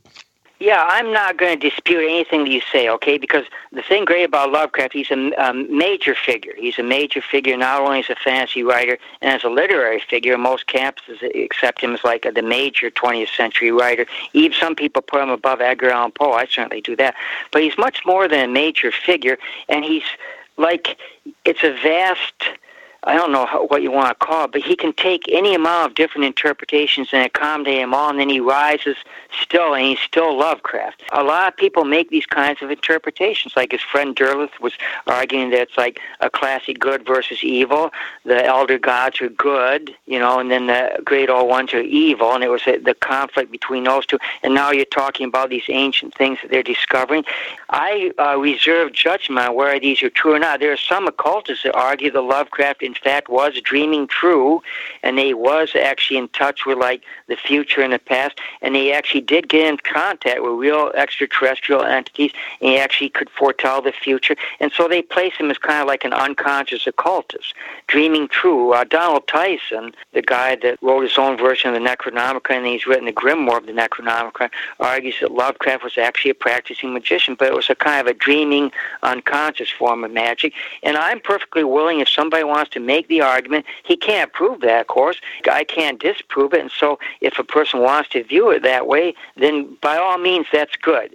You know, what it means is that we're going to keep talking about Lovecraft. So what I see in the future is that science and magic are going to have to come together. They used to be the same thing in the old days, and then they kind of broke apart during the Enlightenment era. But they're going to have to come together because quantum physics definitions of the universe and of reality are getting more and more magical the more decades that go by. And someday, those quantum physicists are going to need some way to quantify their speculations. They can't do it right now, which is why Einstein got off that bandwagon, because he didn't like speculating beyond things that we could prove, and that's where quantum physics is gone now. It's all speculation. Someday we're going to have to try and find a way to quantify those, and so far, I think the only way we can actually quantify, the closest we can come to it, is utilizing magic. Even though we can't explain why it does what it does, it will allow us to get in touch with these kinds of interdimensional things. And so sometime magic and science are going to have to link up again and have a relationship. And I think we're moving in that direction slowly. Is it fair to say, though, if we're going to start dropping in quantum physics, that maybe magic is just another way of looking at technology, and maybe even a more advanced version, because we don't need all the technological stuff. We can use spells instead of gadgetry. And we're moving in those directions, but we're doing it electronically, but we're still a great deal away from it. And the problem is, of course, that we can create virtual environments, but we can't master artificial intelligence yet. And that's the big sticking point there. Like, we can create virtual entities, and we could argue those virtual entities are similar to the kind of magical entities that we create, but there's one big difference. The things that they create virtually are not artificially intelligent. And the great old ones, or the gods and goddesses that magic deals with, are intelligent, are artificially intelligent. We don't know why they are, but they are. And so there can be a genuine information exchange between magical entities and human beings, but there can't be the same thing with the virtual. And we're not really there yet. I don't know how long it's going to take us to get there, but when we get there, we're still going to have to find ways to quantify that. So technology is running way behind all that. It's running way behind the speculation. All right. You never know when I'm going to shut up. Do you see, I'm a college teacher. I can sit up there and lecture for hours, and I've got a captive audience, and the students can't really do anything until the class is over, you know. So I have a tendency to ramble on and talk forever and ever, and I apologize for that. Well, I'll tell you something here. I run the board, and I have the power, and I'll interrupt you when it's necessary. Yes, I have the power, unless you're going to use some kind of magical spell that could be invoked through Skype. Yeah, and plus you can actually edit, too, so that's even more powerful. Yes, but, so I should tell the truth to our listeners. They wonder, what is it that I do to edit the show? And the fact of the matter is, it's very little. I give it a shave and a haircut. I clean it up a little bit unless someone says one of the George Carlin words. Then it gets to be more involved. I want to ask you just parenthetically, and I want to get also into listener questions that Chris will offer you. That is, how do your students react to all this? Are they aware of it? Because you're an English teacher. Yeah, I actually teach writing. I teach them how to write. And there's a very clear line there. When I go in there, it's very important for them to see these are students getting ready to go to the undergraduate university. And so I teach them how to write analytical expository essays or argumentative essays, which is a more aggressive form of an analytical expository essay. I concentrate on that entirely because that's what I'm paid to do, and that's the skill they need. And I would argue it's the number one skill they need in order to succeed in college. And so I teach that, but some of them have probably read my book, and I'll speculate and have some fun in the classroom, tell my little jokes. I have a very macabre sense of humor, and I'll tell my little jokes, but I concentrate basically on teaching them what I'm supposed to teach them, how to write analytical expository essay. I am proposing a class, though, and I'm going to talk to the Dean of Instruction about that, actually, where I want to teach a class called Speculative Science Fiction, Fantasy, and Horror in the 21st Century. And then I'm going to have a segment on Lovecraft's works, and then I pick some other science fiction writers, like William Gibson. You guys know William Gibson? Yeah, Neuromancer. He wrote the novel Neuromancer. but he's written several too. But I'm going to be talking, the class, if they approve this class, it'll be a more speculative class. But my teaching is not speculative. We don't deal with any of this kind of stuff. I'm not being paid to do that sort of thing. I keep the planes very distinct. Aleister Crowley always said you've got to make sure your planes are distinct, and you have to do that so you don't go crazy. If the planes aren't distinct, then suddenly the great old ones will appear to you in the middle of the afternoon at 1 o'clock while you're teaching. You can't have that happen. So you got to keep the barriers between the planes, psychological barriers. But let me ask you here, since you mentioned the fact that you're bringing this up to some degree with your students, have you ever run into anything weird or unusual as a result? In the classrooms? Yes. No, not really. I've encountered some really bad, pathetically written essays, and I've encountered some really pathetically good written essays, but that's the level that I'm at when I teach, so we don't deal with any of this kind of thing. I've never had any kind of odd experience happen in the classroom at all, if that's what you're saying. But it's you have to; those are controlled. I don't expect them to come unless I set it up or call them. I don't expect things to come in the class. If they do, if things start happening, then I need to check myself into a mental institution. So I want to keep those planes distinct. Well, I can see that. Yeah, that was a good idea. I need a paycheck. They can't have me, I certainly can't be evoking elder gods or anything in the classroom. That might actually get kind of messy because some of those people perceive them as monsters. And if they perceive something as a monster, it's going to act like a monster, which means they'll probably be torn apart. I can't have the reputation of people that take my class risking being torn apart. They would probably put me on administrative leave or just fire me outright. I like the paycheck, okay? Especially co-eds. They're so young and cute and innocent. We don't need them. They are cute. We don't need them. I don't mind if it's old jaded professors like myself. Sure, we've lived for quite a number of years, so yeah, let's see what it's like being torn apart by an elder god. But I'm not going to have that happen to a 20-year-old if I can avoid it. Well, the other thing here I want to ask you, and we can go on to the next segment, is this: are we viewing these creatures with our expectations that they're ugly and gross, not as to what they appear to be? Is that part of the picture there? We'll find out that, and I think Chris will get to some of your questions, listeners, in our next segment with John Steadman talking about H.P. Lovecraft and magic and all that stuff. With Gene and Chris, you're in the Paracast.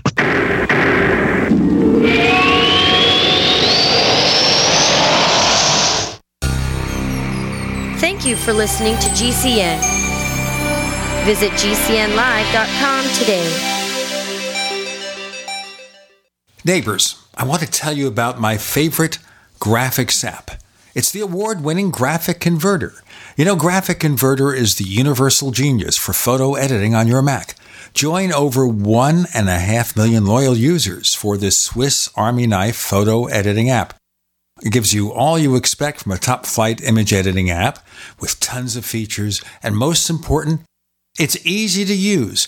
It's also far less expensive than that other app that you can only get by subscription. You know the one I'm talking about. What's more, you can get 20% off with your order right now. So write this down to learn about Graphic Converter. Go to www.lemkesoft.de/Gene. Let me spell that. www.lemkesoft.de/Gene. Water is the single most important thing your body needs, so you want to be sure it's the best for you and your family. Since 2005, thousands have depended on Berkey purified water. The Berkey Guy provides the lowest priced filtration systems in every size. For incredibly delicious water now and in an emergency, get to goberkey.com or call 877-886-3653. 877-886-3653. goberkey.com. In these uncertain times, it makes sense to have a sustainable backup method to cook food and boil water. If your current plan includes using a fuel-burning stove or cooking over an open fire, then there's a much better way. The Minuteman Rocket Stove is a biomass-burning cooking stove that only requires small quantities of sticks and twigs for fuel. The Minuteman Stove is easy to use, smokeless, portable, powerful, and sustainable. For the finest in survival cooking stoves and fire starters made right here in the USA, go to MinutemanStove.com. That's MinutemanStove.com. It's called the Deep State. Barack Obama's most loyal aides still hold office, and they want to stop President Trump. Deep State was first revealed in the runaway New York Times bestseller, Big Agenda. David Horowitz's Big Agenda exposes Obama's government in exile and his shocking plan. Newsmax, Lou Dobbs, and Coulter all say you must read Big Agenda at bookstores everywhere, or check out our free offer. Call 800-NEWSMAX, 800-NEWSMAX, or go to bigagenda411.com. That's bigagenda411.com. Individuals and businesses with tax problems, listen carefully. Do you feel like you're losing control over your finances? If you owe over $10,000 in back taxes or have unfiled tax returns, we can help you take back control. The IRS is the largest and most aggressive collection agency in the world, and they can seize your bank account, garnish your paycheck, close your business, and file criminal charges. Take control of your tax problems now by calling the experts at Tax Mediation Services and take advantage of the Fresh Start program and new laws that may allow us to negotiate a settlement for the lowest amount possible. Our team of tax attorneys and enrolled agents can stop collections and get you protected so you can take control of your financial future. Tax Mediation Services is accredited by the Better Business Bureau. Call now for a free case review and a price protection guaranteed quote. Call Tax Mediation Services now at 800-615-7709. That's 800-615-7709. 800-615-7709. It's called the Deep State. Barack Obama's most loyal aides still hold office, and they want to stop President Trump. Deep State was first revealed in the runaway New York Times bestseller, Big Agenda. David Horowitz's Big Agenda exposes Obama's government in exile and his shocking plan. Newsmax, Lou Dobbs, and Coulter all say you must read Big Agenda at bookstores everywhere, or check out our free offer. Call 800-NEWSMAX, 800-NEWSMAX, or go to bigagenda411.com. That's bigagenda411.com.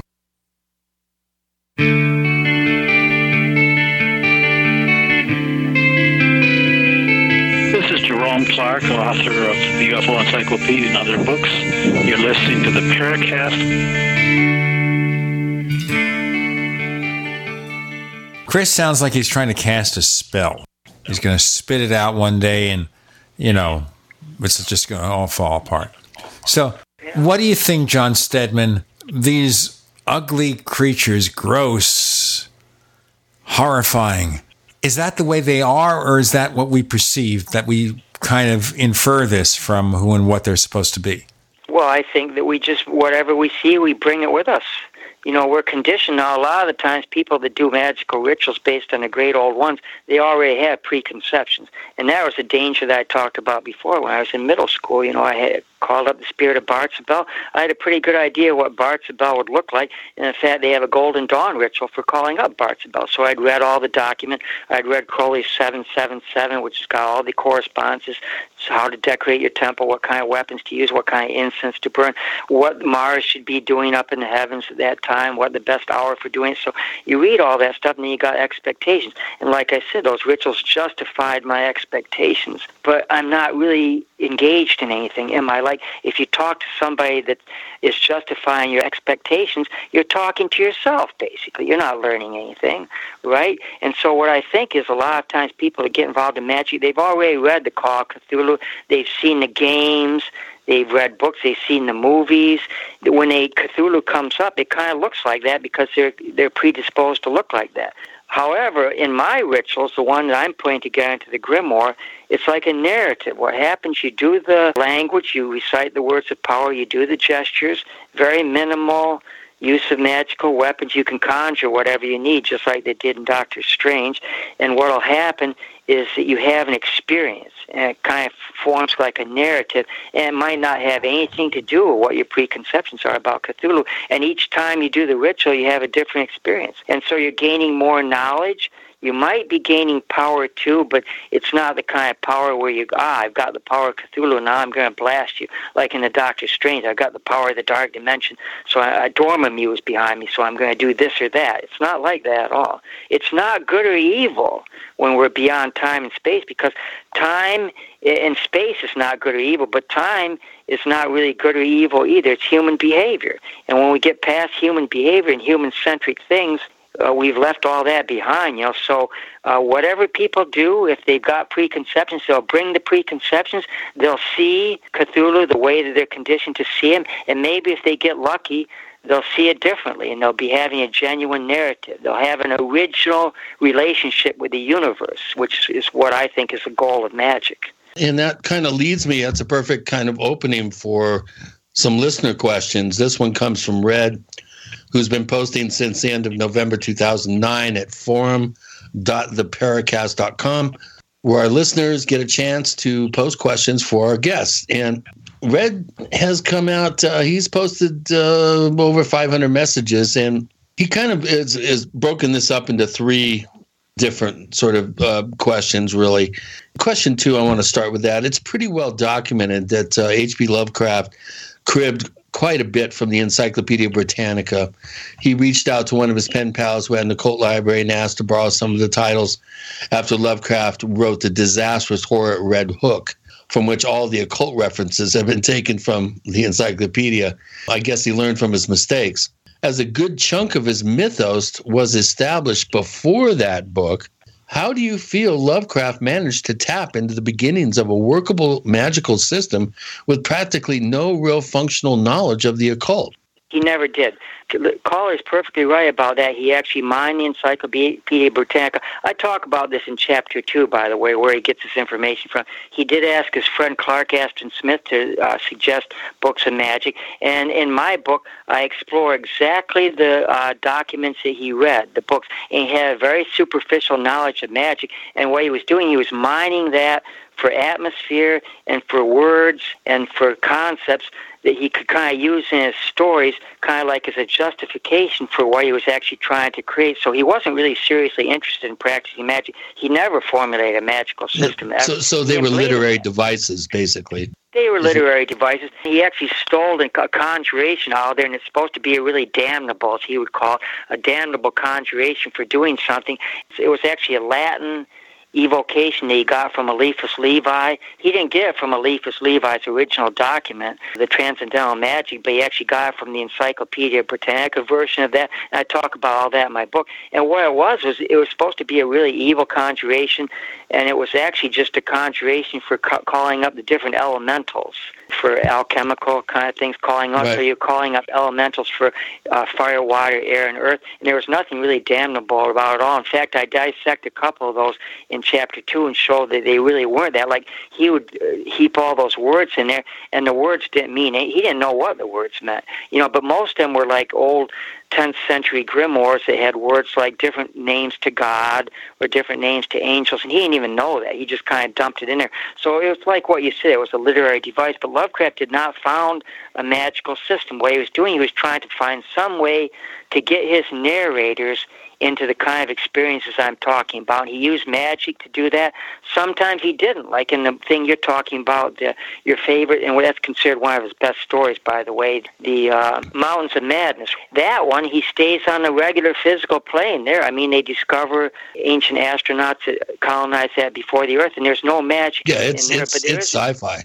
I mean, it's sci-fi. And the weird thing about it is, like, I got a really good endorsement from S.T. Josie, who's actually an atheist, and he doesn't believe in anything occult. And he had to kind of grit his teeth when he read my book, but he gave me a good endorsement anyhow. But anyhow, he makes the argument, and his argument's wrong. He makes the argument that Lovecraft was moving away from magic and was demythologizing his mythos, and so it was all going to be like aliens. It was all going to be extraterrestrial aliens. And he argues that we see Lovecraft moving away from magic and stories like that. But the way that this falls apart is that he was really... I would disagree, too, because we'd have to see a consistent pattern. Like, you'd have to see a pattern like the Dunwich Horror. It's pure magic in the Dunwich Horror. After the Dunwich Horror, when you start doing the Whisper in Darkness, it's also extraterrestrials. And then the Mountains of Madness. Yeah, he jumps around. There's no curve going on. There's no curve. Like, you'll see a couple stories that are completely science fiction. The Color Out of Space is completely science fiction. Something comes out of space, it goes back. But then, what do you see? Like, later on in 1933, after these, you see him writing The Thing on the Doorstep, which is about a magical practitioner who actually possesses the body of his daughter. So it's about magical possession there. And then you've got like The Shadow All the Time, and there's another extraterrestrial one. And then The Haunter of the Dark, which was his last story in 25, that's pure magical. Like the person conjures up using a trapezoid, he conjures up a magical entity. So Lovecraft jumps back and forth. And what I think he's trying to do, he's trying to use different methodologies, different narratives to actually express things that are inexpressible, but things that fascinate him completely. Things that he dreamed about at night.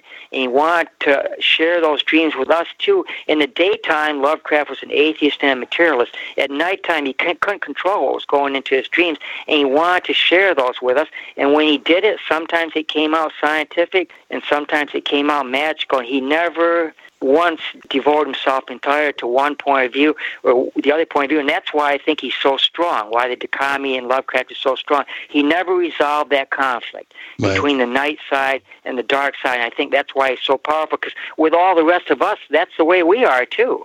I believe that's the way we all are. And you can say that about Stephen King, too, in some ways. For someone that has had such a prodigious output, you can always kind of pigeonhole him in a horror sense, but where that horror goes, it shoots out tendrils, Cthulhu face tendrils, all through every genre out there, and he borrows and steals liberally. And I think, obviously, Lovecraft must have been a real, early, very powerful influence on him. But do you see where the horror is? The horror isn't in the monsters. The horror isn't in people being torn apart. The horror is in the human condition. The human condition and the fact that just a slight change in perception, and then it's all different, and we don't really understand what's happening, but we're certainly not in control anymore. We're a very minor player. And then Lovecraft is constantly taking us to look out at the cosmos itself. And if you think about the cosmos, my God, it's frightening out there. Yeah. I mean, we've only been on the Earth for a small amount of time. Another 15 billion years or so, we're going to have the Great Crunch, where the Great Bang reaches its final extension and pulls back. If the sun hasn't gone nova before then, we're goners. We're goners, right? So we're goners way before that. There's going to be some celestial, traffic crash with an asteroid. That is the horror, and that Lovecraft expresses so well, and why some other writers just can't do it. I mean, look at The Walking Dead on TV. They're worried about a bunch of zombies, right? Well, I'll tell you what, before the zombies take over the show, we've got a break. They already have. With Gene and some strange creature, you're in.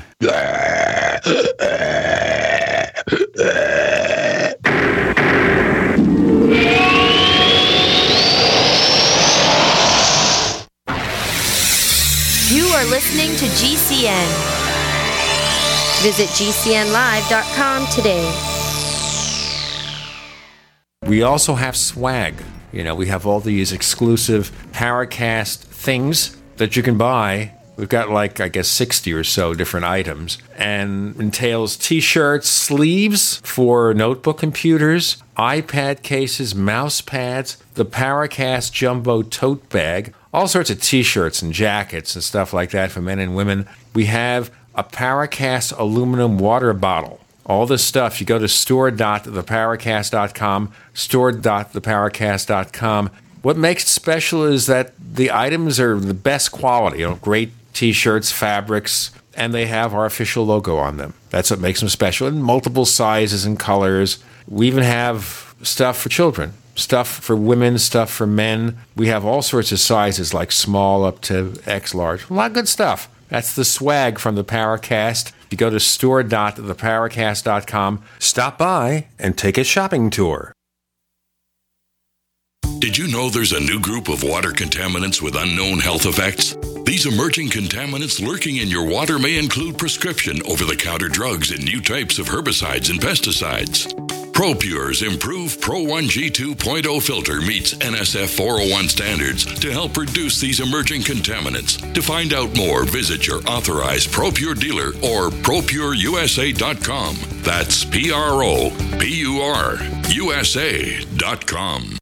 The answer to being in control of your own healthcare is freedom from insurance. Become part of a group of self-pay patients that come together to share in each other's medical expenses. Individual share amounts begin at $107 a month and $347 for families. Choose from 3 health-sharing programs. Holistic treatments may be eligible for sharing. See guidelines. Discount programs available for dental, vision, and pharmacy. Go to libertyoncall.org. That's libertyoncall.org.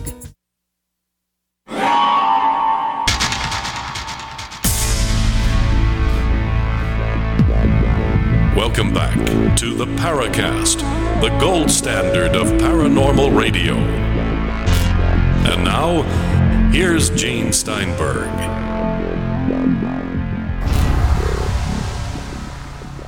Chris O'Brien, ladies and gentlemen, has been possessed by something weird, something frightening. No, that was my Frank Darabont Walking Dead zombie imitation. Why are we so hung up on zombies these days? I never understood that. You know, I come out of the Frankenstein Dracula tradition, but the zombies never did it for me. Yeah, and it's different kinds of zombies now. You have your George Romero kind of, plodding along zombies, and then you have your World War Z impossibly quick zombies. So we're kind of branching out. It kind of reminds me of heavy metal. There used to be like heavy metal, and now there's like 30 different subcategories. So I kind of envision the same thing happening to the zombie genre movie. What's interesting about zombies, since you guys are talking about it, I want to talk about zombies for 1 minute. I never thought zombies were too good, but I did see this movie called Warm Bodies. Did you see that one?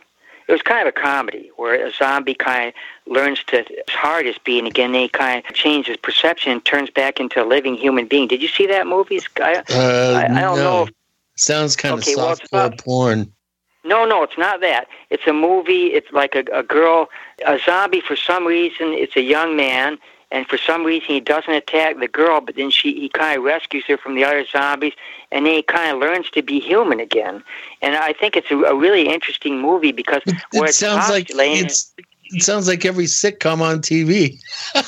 Yeah, but it's different. Like those zombies in The Walking Dead, they can't come back. I mean, they're already infected, and they can't be really human anymore. They're kind of just like shells. They're being animated somehow. But in this one, the guy actually came back, and then he kind of, by a change of perception or feeling, he actually perceived himself away from being a zombie into human again. And he slowly evolved into human. He could fall in love and stuff. And then the other zombies, they found ways to do that, and then they were all kind of cured, but they cured themselves by changing their perception. I thought that was interesting. I was wondering, kind of remediating zombiehood. Yeah, but it's kind of like, zombies, you're kind of dead, but you kind of, by perception, you realize you're not really dead at all. And I think that could be a metaphor for something even more profound than that. But I thought it was a good movie. At least it was a creative movie. Most of the zombie ones... What's it called? Warm Bodies? Warm Bodies, yeah. It was out a few years ago. It's kind of a love... Yeah, remedial zombiehood. We're running out of time, John, so let's kind of move on here. I'll get back on topic. No, that's all right. I brought it up, so whatever works. This is another question from Red, by the way. Dan Harms argues that the Simon Necronomicon contains magical booby traps that might not trip up an experienced magician or practitioner, but could trip up the newbies. In fact, there used to be an online support group of people who claimed to be victims of this version of the Necronomicon, a fictional book by the Mad Arab, I think. Yeah, Abdul has read The Mad Arab, right? Exactly. Would you be willing to spend a few minutes discussing your thoughts on and views on this? I think that's a good question. Yeah, it's a good question. I got to tell you something. I've read about that for years, the traps and everything. I've never had anybody say specifically what those traps are, actually point to them. Now, I've used some of the rituals in there.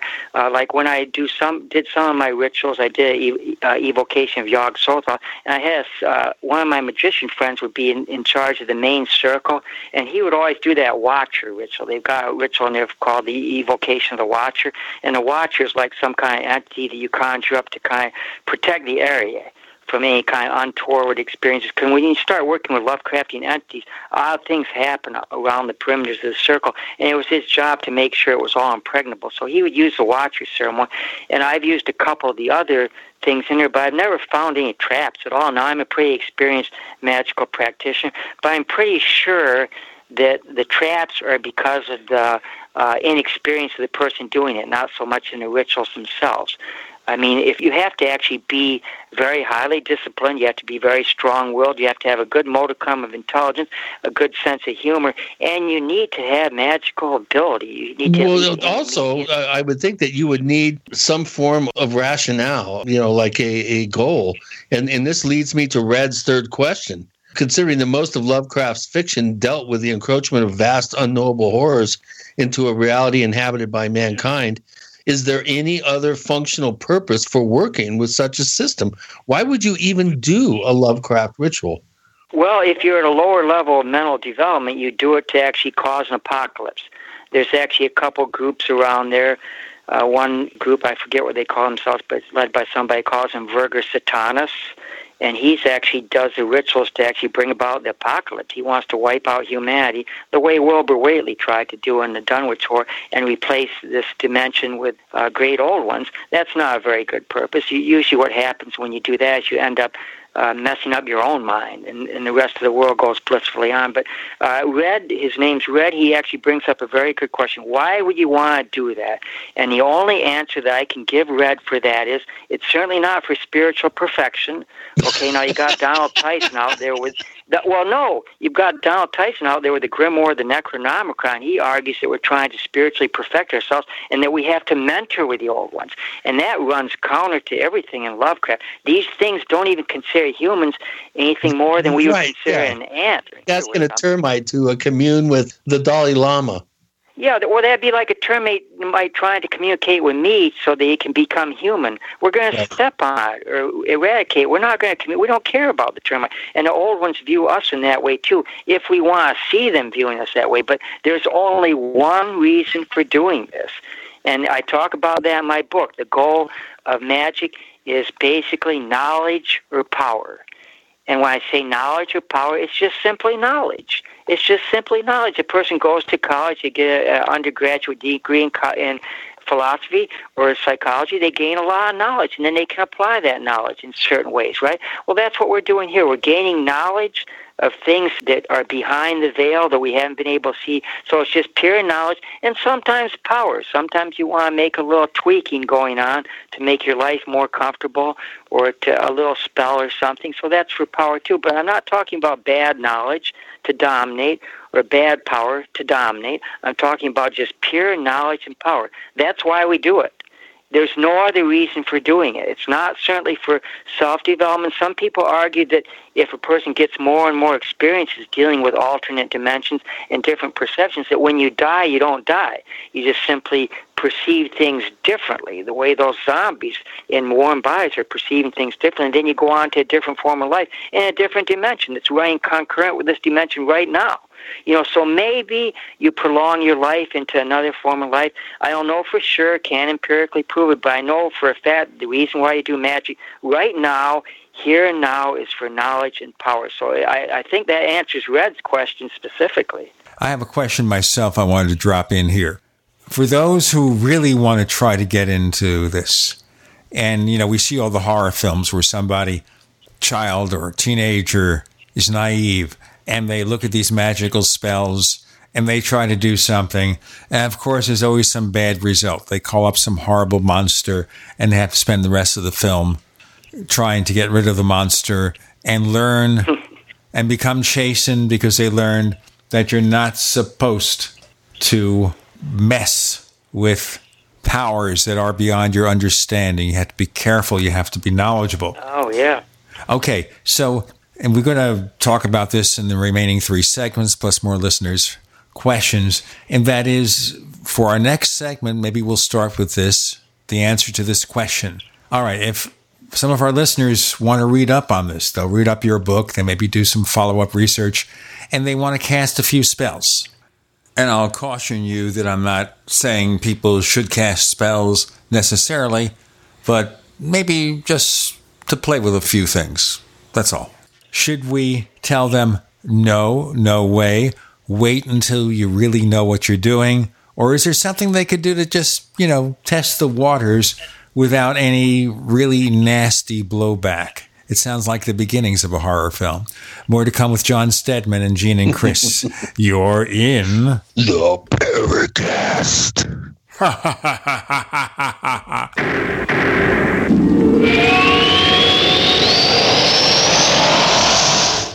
Neighbors, I want to tell you about my favorite graphics app. It's the award-winning Graphic Converter. Graphic Converter is the universal genius for photo editing on your Mac. Join over 1.5 million loyal users for this Swiss Army knife photo editing app. It gives you all you expect from a top-flight image editing app with tons of features, and most important, it's easy to use. It's also far less expensive than that other app that you can only get by subscription. You know the one I'm talking about. What's more, you can get 20% off with your order right now.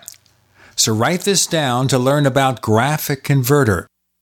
Go to www.lemkesoft.de/Gene. Let me spell that. www.lemkesoft.de/Gene. Attention investors, 2017 is the year of Trump, and financial markets are rising at all-time highs. But economic uncertainty may be greater than after any election in our lifetime. And as retirement approaches, there's little time to recover your losses. You need to hedge against uncertainty. That means transferring part of your retirement to physical gold and silver stored where you can actually hold it in your hand and get it fast in any disaster. It's a perfect time to buy. Prices are low and expected to climb. Make Augusta Precious Metals your personal gold and silver provider. Augusta cares for your financial position and helps you make good decisions. And they're A+ rated by the Better Business Bureau. Get Augusta's free gold and silver IRA guide. What you learned could help you weather any economic storm. There's no obligation. Just call toll-free. Call 855-222-5857. That's 855-222-5857. Again, 855-222-5857. Trust Augusta. Protect your retirement today. You may own a knife, but if it's not an indie hammered knife, it's not a knife. From the forge to the grinder to the sheath, each indie hammered knife is handcrafted using God-given talent. The result is the sharpest edge a knife can have and a true work of art. See a variety of knives and the complete knife kit at ihknives.com. Indie hammered knives, custom knives, made in America. It's been said, any society is only 3 missed meals away from chaos. Those times may be near. Think about it. Our country faces multiple terrorist threats and aggressions from Russia and North Korea. Social unrest and violent marches yet again may lead to looting of stores and city shutdowns. And our crumbling infrastructure leaves our power grid vulnerable to long-term outages from a single cyber attack. When the chaos from any one of these threats arises, the government knows it can't provide during a widespread national emergency. That's why you need your own plan for self-reliance. That's where My Patriot Supply comes in. Get a 4-week survival food supply for only $99. That includes breakfast, lunches, and dinners. Order online at preparewithgcn.com. $99 for 4 weeks of survival food that tastes like homemade cooking and lasts up to 25 years. From My Patriot Supply. Get your kits today at preparewithgcn.com. Free shipping is included. Preparewithgcn.com. This is Dan Pilla. Do you owe the IRS money you can't pay? Are tax debts crippling you? I've defended people from the IRS for over 30 years. I've helped thousands, and I can help you too. I wrote the book on IRS settlement, and I'm telling you, there's no such thing as a hopeless case. Call 800-34-NO-TAX to finally get free of IRS debt. With the IRS's new programs, there's never been a better time to solve your problem. Call 800-34-NO-TAX. That's 800-34-NO-TAX, or my website, danpilla.com. We'd like to hear from you. If you have a comment or question about the Paracast, send it to news@theparacast.com. That's news@theparacast.com. And don't forget to visit our famous Paracast community forums at forum.theparacast.com. Well, you see what we brought. on this show with Gene and Chris on the Paracast and John Steadman. So, for people who want to get into this, what should they do to get started, and what are the limits? What should be done there to keep them out of trouble? Yeah, I got to tell you, you guys are a lot of fun. You guys really have fun doing this. I'm pretty sure your listeners are having fun. I mean, you guys are having fun. And laughter and all sorts of things going on. That's great. This is what I want to suggest for those people. My grimoire is not out yet. I'm still in the process of editing it, and that's for a little bit more advanced students. I think anybody could use those rituals advantageously, even if they're not very well developed. But if somebody wants to start at a basic beginner level and start learning to use these kinds of forces or these kind of elements, I can only recommend one guy. Okay, now I don't know if his books are all in print yet, but you can get them at Llewellyn. His name is Konstantinos. It's a Greek name. I don't know what his real name is. His name is Konstantinos, and he's got a book called The Nocturnicon. He's got a book called The Gothic Grimoire, and he's got a book called Gothic Witchcraft.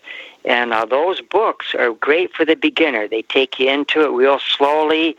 They don't go any farther, and you get a feel of what it's like to deal with these types of forces and these types of entities. I would argue that if you're actually sufficiently educated and skilled, you're not running any risk whatsoever unless you mix up the planes in some odd way. But I would suggest those books for the beginner.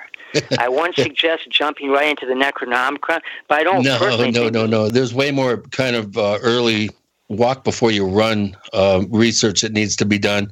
Once you've gone through Konstantinos' one or two books there, another really good tried and true classic is Magic in Theory and Practice by Aleister Crowley. It's a little dense, it's a little difficult to read, but in terms of presenting the very basics about magical traditions, why you would even consider doing some sort of real serious ritual. Everything we do in our life, we tie our shoes, we answer the phone, it's all ritual. It's just a matter of how much intent has been encapsulated behind the intent of the ritual.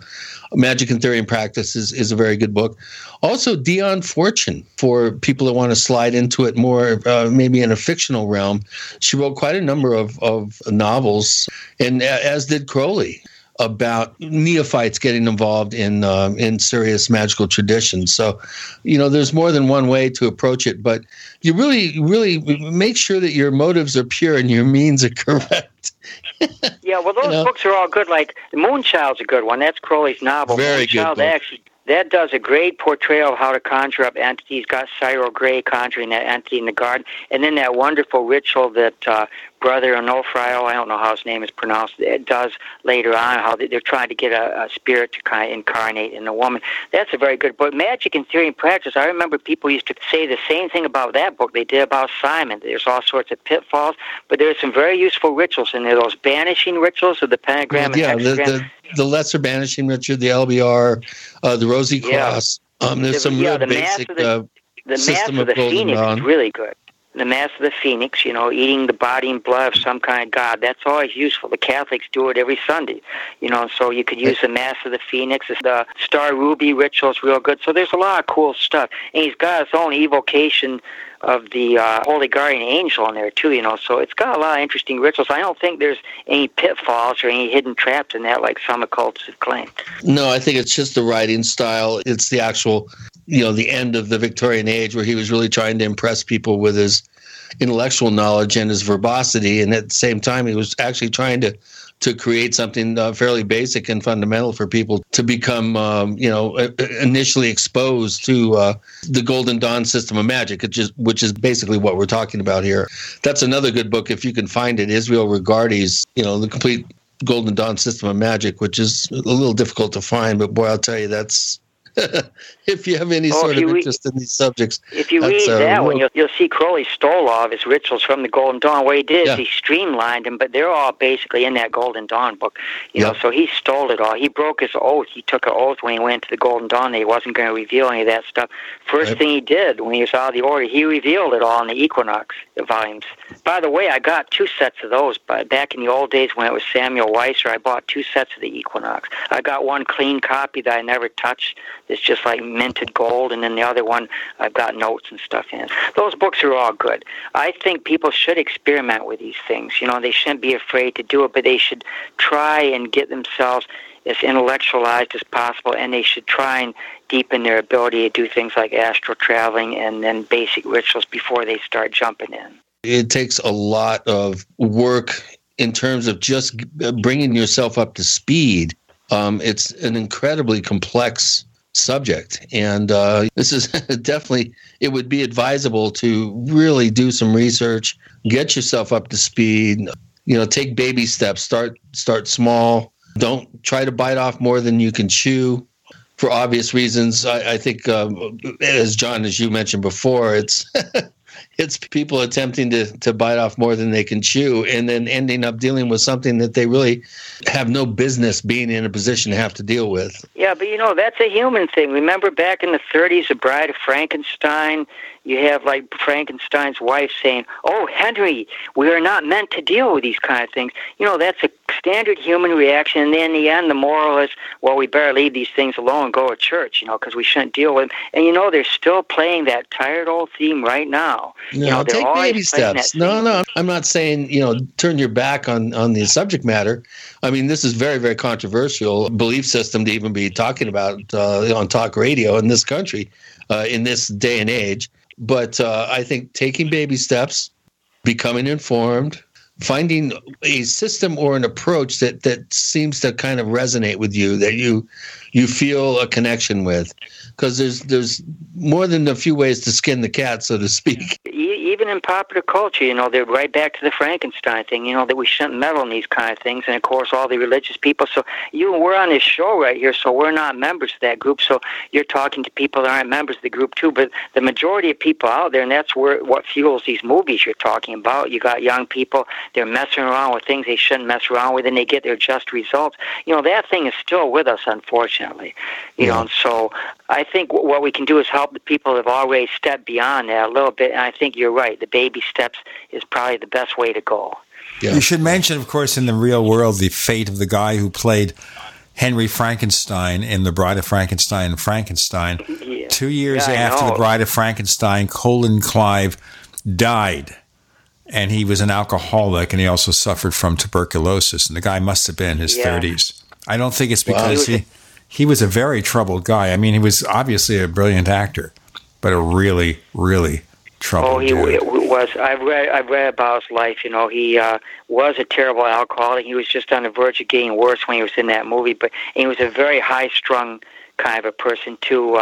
The guy that directed those movies, of course, James Whale. He actually he'd had Colin Clive working a play with him before, so he liked the guy. He liked how high-strung he was, but he would use anybody to get the best out of him. But you're right. He died very shortly after that at a very young age. We've got more to come, guys. We have John Steadman with Gene and Chris. You're in the Paracast.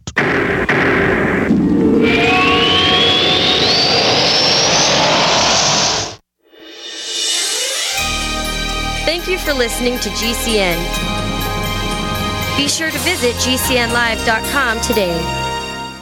Lifetime Grazed 100% grass-fed beef has the health benefits you seek. When compared to conventional beef, it offers good fats while virtually eliminating the bad. That's the result of cattle who never eat grain, ever. Rich in antioxidants, including vitamin E, C, beta-carotene, and CLA. No artificial hormones, antibiotics, or other drugs. For all our fresh, non-cooked products with only 100% grass-fed beef, go to MidasResources.com. Use voucher code GCN to get 30% off your order. MidasResources.com, or find us on Facebook. You may own a knife, but if it's not an indie hammered knife, it's not a knife.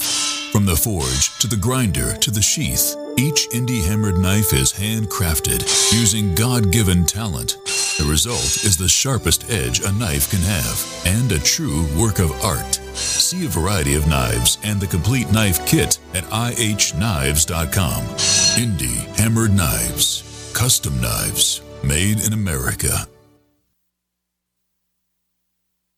All right, guys. We're ready for our Four Seasons sunroom, and Daddy's gonna get a rec room with refreshments. Oh, no. We'll be sleeping under the stars.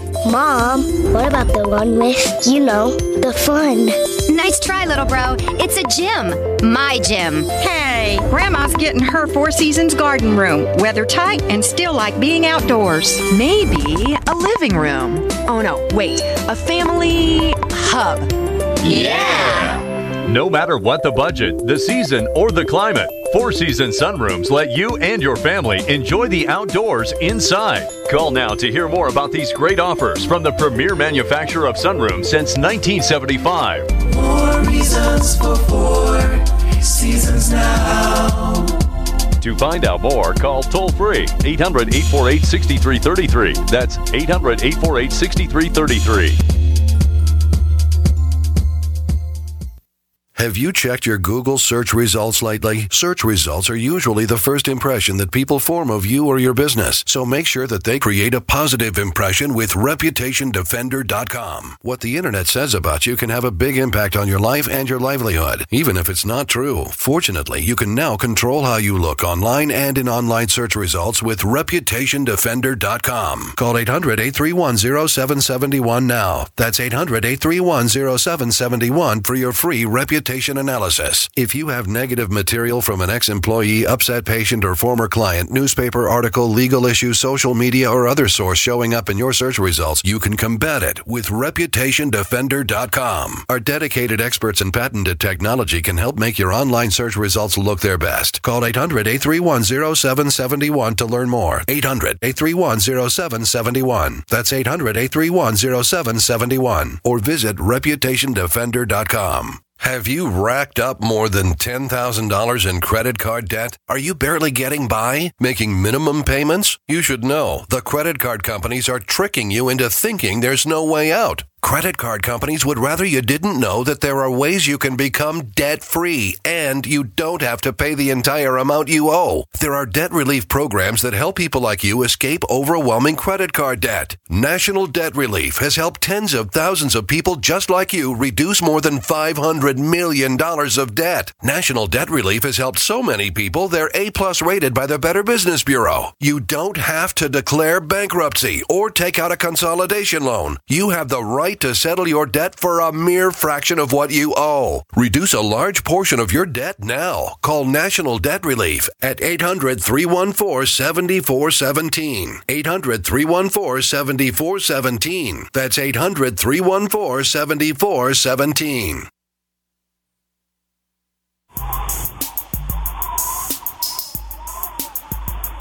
Hey, this is Marie D. Jones, the author of This Book is from the Future, and you are listening to the Paracast, the gold standard of paranormal radio.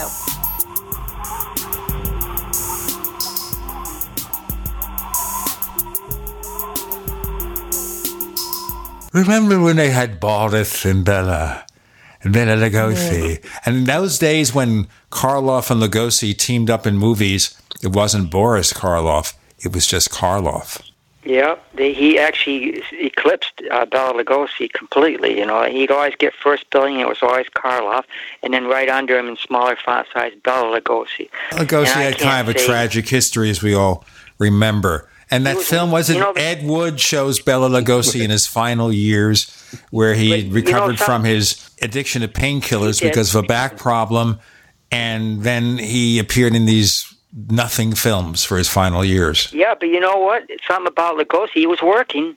You know, I mean, he wasn't making a lot of money, but he was working consistently. He might have been in those Poverty Row pictures and stuff, but the man was working, and his name was out there. He was out there. So, you know, a lot of times now, there's a lot of people that actually put him a little bit higher than Karloff. Karloff was certainly a better actor, but some people put Lugosi higher because he has just this manic, demonic whatever persona about him. Okay, name the one movie or series of movies actually that Lugosi played a romantic lead and the hero.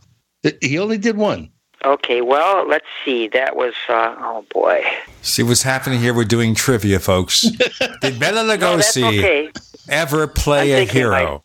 I'm thinking of my favorite one, which would be the Black Cat, of course, but I'm trying to think if he was ever fully the hero. Well, the Black Cat, he was kind of a hero, yes. He was, and Karloff was really the villain. Yeah, and in one, they gave him primacy in that other movie too. The Poe one, The Raven. They gave him primacy in that one over. Also, the Invisible Ray. Remember that, where they developed this device? Oh, the Invisible Ray. Yeah. And Karloff once again was the bad guy, right? And I believe Lugosi was the kindly one there. I mean, you could see this. He was a pretty good actor because he could play the role of kind of a father figure, and he'd be very kind and very gentle, and then he'd be a monster. He played Igor too, or Igor. I say Igor because I'm thinking Igor. Yes, Igor. Walk this way. But he played Igor very well in The Son of Frankenstein. You know, so he was a pretty good actor. He was reduced, though, by the time they had, what was it, the first Frankenstein and the Wolfman, where the Frankenstein monster was played by Lugosi. He was reduced to that, where he would be a voiceless monster. Yeah, and it was a shame, too, because they gave him the script to that movie, and they told him the Frankenstein monster was blind, and so he played it like it was a blind monster, and then they kept that conveniently quiet, and then when the movie was released, they said, look at Lugosi, he's overacting, he's a terrible actor, and he was actually trying to act like the monster was blind, they couldn't see what he was doing. You're kidding. That's true, yes, I remember that. Oh, man. They set him up for that. You know, they set him up for that. And then later on, they had John Carradine, who actually looks like Bram Stoker's version of Dracula a little bit more. Right. They had him play the Dracula, but Carradine, the rest of these actors, they just didn't have that manic intensity that Lugosi had. And Lugosi got a chance again with Abbott and Costello meet Frankenstein to play Dracula again. But he had that's a classic. And the monster was played in those final films, Abbott and Costello meet Frankenstein, House of Dracula, House of Frankenstein, by an actor named Glenn Strange. Yeah. And those of you who remember TV trivia, on Gunsmoke, he played the bartender. Oh, really? I didn't know that. Glenn Strange. Oh, man. You frighten me, Gene. This is trivia, but frighten me. Yeah. All right, we're running out of time here. We need to go to one of our favorite questioners, Marduk, who's been quelling chaos on the planet since 2352 BC. We haven't seen him out of the woodwork here very much lately, but you brought him out, John. And he is curious if you have read any of the thousands of letters Lovecraft wrote to other authors as they intentionally co-created the so-called mythos as fiction. Yeah, I'm a scholar of Lovecraft, and I write not only the books, I've got my second book out now. I don't know when they're going to announce that, but I've written various articles, too, about Lovecraft. You have to actually have read every single one of those letters in order to be an appropriate scholar. I've read every single letter. It's 5 volumes, Arkham House. I've read every one of them. I've read what Marduk is saying is you can actually chart the progression of the Necronomicon as a MacGuffin, for example, where they actually discuss and joke about people believing in their fiction. In this way, he's wondering, let's talk about that first. And then he's wondering about, what's the point, basically.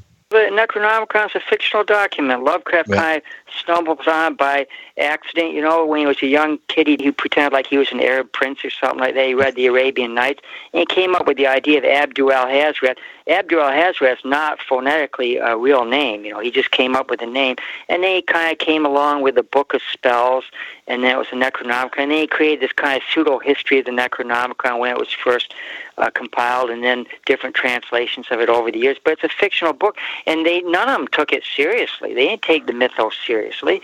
They all knew it was a fictional book, and Lovecraft liked it if they worked it into their stories. He liked it if they worked in some of his entities, and he would work in their entities too. But it was just a big game. It was a joke. They would trade stories with each other, and sometimes he'd do revision works, and he'd put some of his things in. So it was just all fun. It was all just fun and games to them. They weren't trying to actually create anything serious here. In fact, Lovecraft called his work, he didn't call it the Cthulhu Mythos, by the way. He called it Yog Sothory. He said, I wonder if anybody will ever take my Yog Sothory serious. He thought it was funny.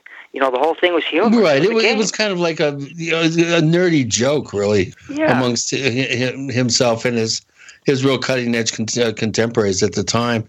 Yeah, Derleth and he wasn't Robert Howard. all those crazy guys, Derleth, Robert Howard, Clark Aston Smith, Robert Block was involved in it for a time. It was just a fun game. Sometimes they'd visit each other in person, but most of the time it was just all handled with correspondence. And they were having a great old time. That's how Lovecraft was comfortable. He was more comfortable writing letters and dealing with people that way than he was actually face-to-face. That was his preferred method of communication. So he didn't go out there and do book signings? No, he didn't do any book signs. And he thought, when he died, he thought it was a complete failure. Okay, he thought it was a complete failure. A lot of his best things had been rejected by Weird Tales. That was his only market. He couldn't get a hardcover book in print. He got a couple stories that appeared in anthology, but he thought he was a complete failure when he died. He was 47 when he died. Yeah. Yeah, but he had gone downhill for actually quite a bit of time before that. When he turned 40, then things really started to go downhill for him, psychologically. He wasn't taking care of himself physically. He was relying on canned food and stuff and secondary food. And he'd never made a lot of money, so he would actually pride himself on not spending too much on food. And that kind of contributed to his bad health, too, and stuff. But he thought it was a complete failure. If he could come alive today, he'd be amazed at the stature that he'd achieved, and also he'd be a little bit richer, too, which would be nice for him, I think. Isn't that strange how many dead people are out there who were authors or painters or in film and music, and after they die, they are discovered? And people make millions of dollars. Sold one painting to his brother. Excuse me? I know, but what about Van Gogh? Yeah, Van Gogh. He only sold one painting during his lifetime, and that was to his brother, who did it basically just so to kind of because he felt sorry for the guy, At least he sold one. At least he sold one. Like Edgar Allan Poe, he died in pretty horrendous circumstance too, but at least he'd gotten a little bit of fame. He had a couple books out, and The Raven actually got him some fame, and The Gold Bug, so a lot of them had that, but Lovecraft didn't even have that. One of his friends was trying to put together The Shadow over Innsmouth in book form, and it just never came together. And, Lovecraft... Well, he lived with his mother, didn't he? Or his sister or somebody? Well, his mother died when he was a little bit younger, and what he did was he moved in with his aunts. And they lost that's right. Yeah, I mean, the guy was never really on his own. Hey, guys, we got to do our break here. Let's do our break and talk more about this with John Steadman, Gene Steinberg, Chris O'Brien, who has become a strange creature of the night. You're in America.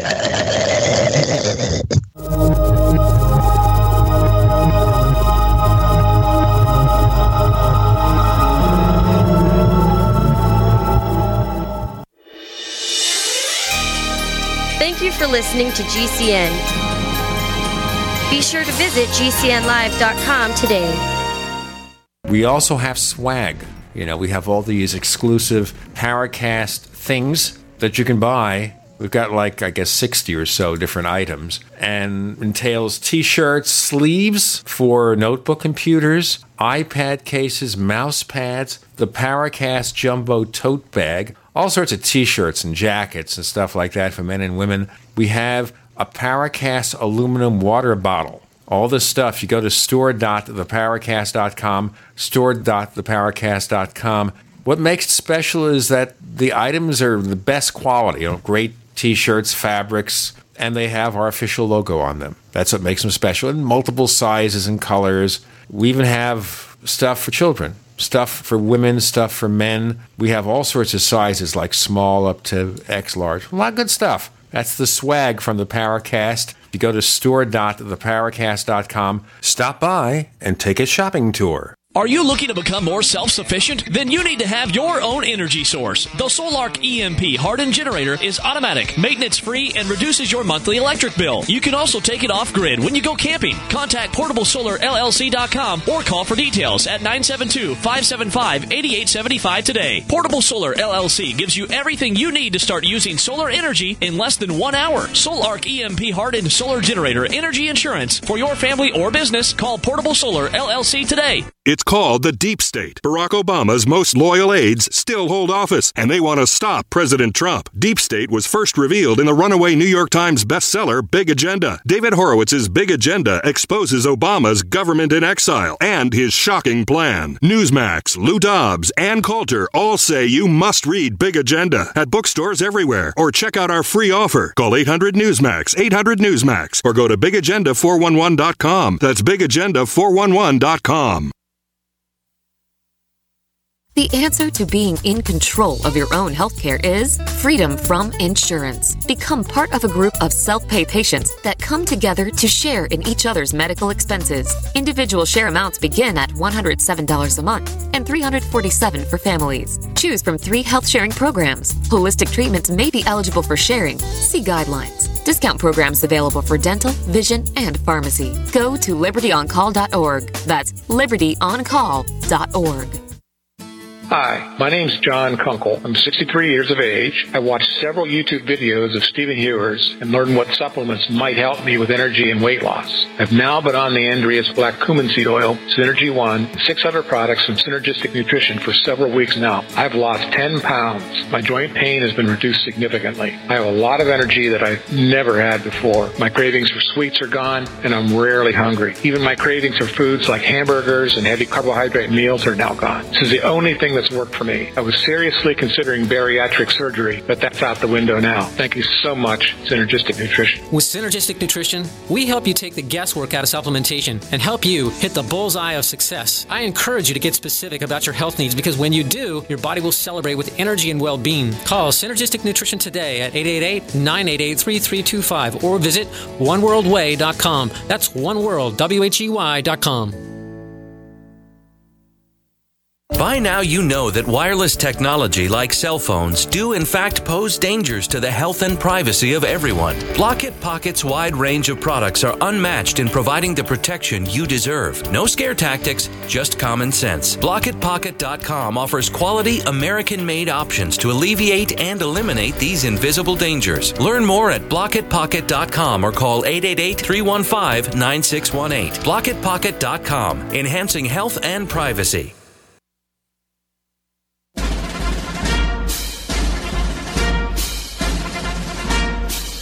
Hi, it's Grant Cameron from PresidentialUFO.com.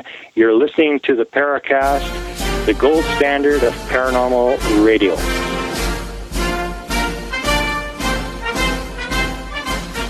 That's Chris. I think he's not vomiting, folks. Don't take that away. No, that was my Cthulhu. That's it, right. I wanted to ask you before we get back to John Steadman to wrap things up.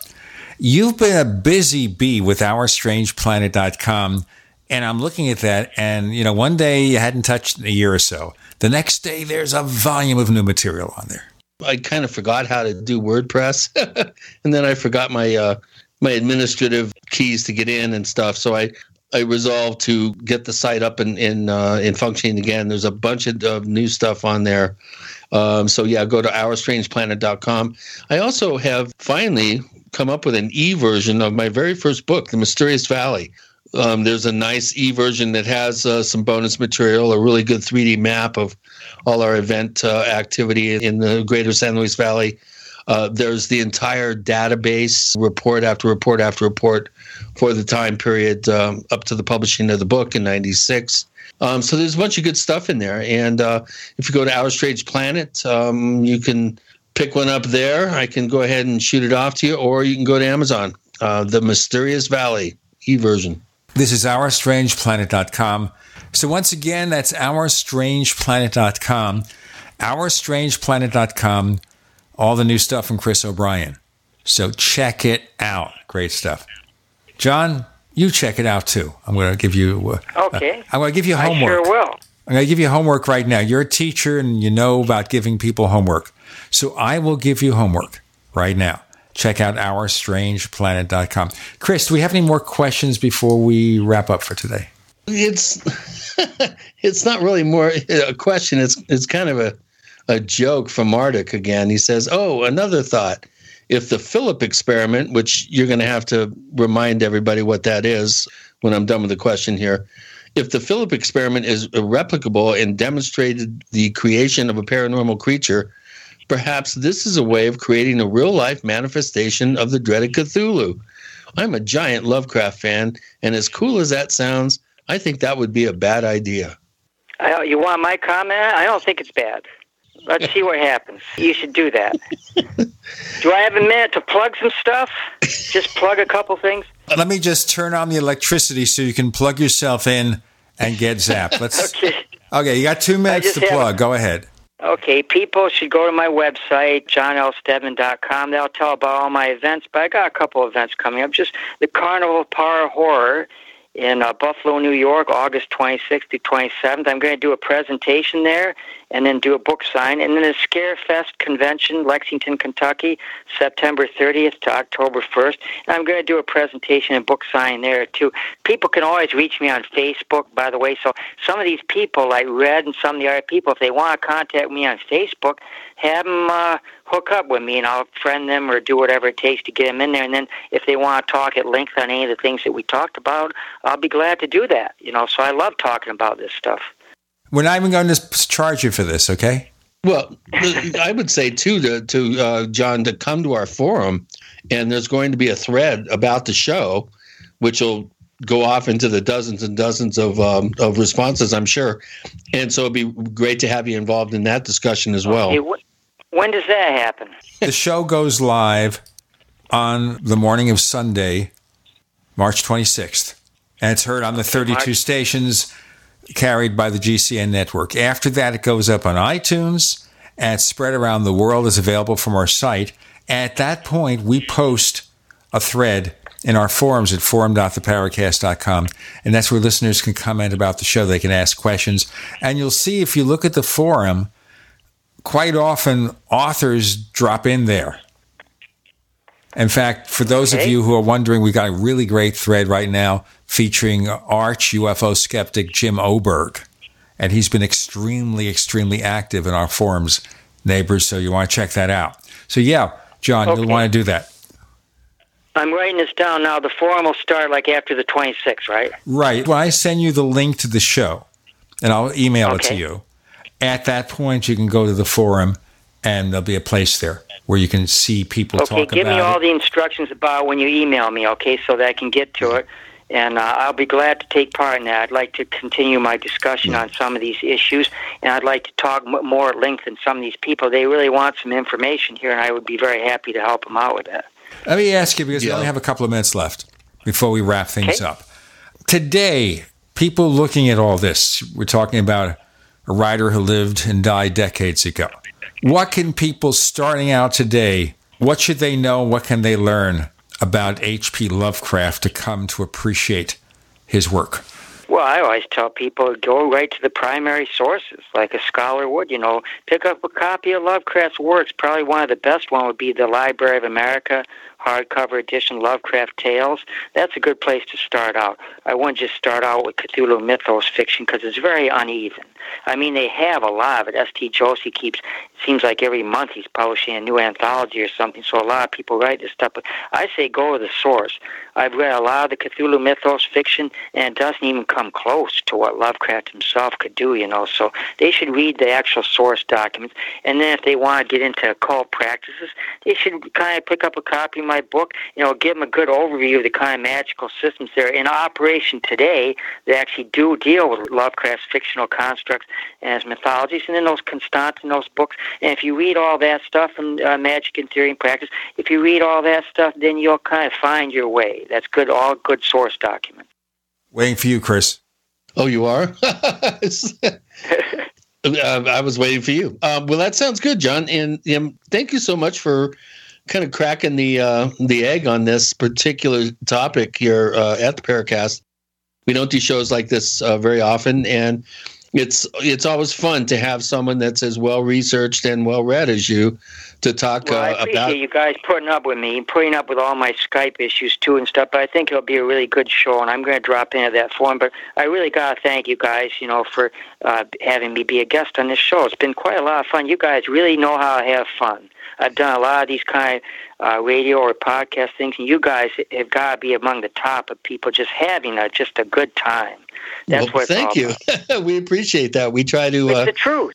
It's entertainment, but we're deadly serious about the quality of education that we're hoping that our listenership is getting. We pride ourselves on our motto of separating signal from noise. Okay, we try to do things differently than a lot of people here. That's why this show obviously gets a different kind of reaction. So, for example, we will often bring on a guest, and if they're obviously playing games with us, and we think they don't know what they're talking about, or they give explanations of what they do that comes across as gibberish or word salad, if we find that, we will call them out on their word salad.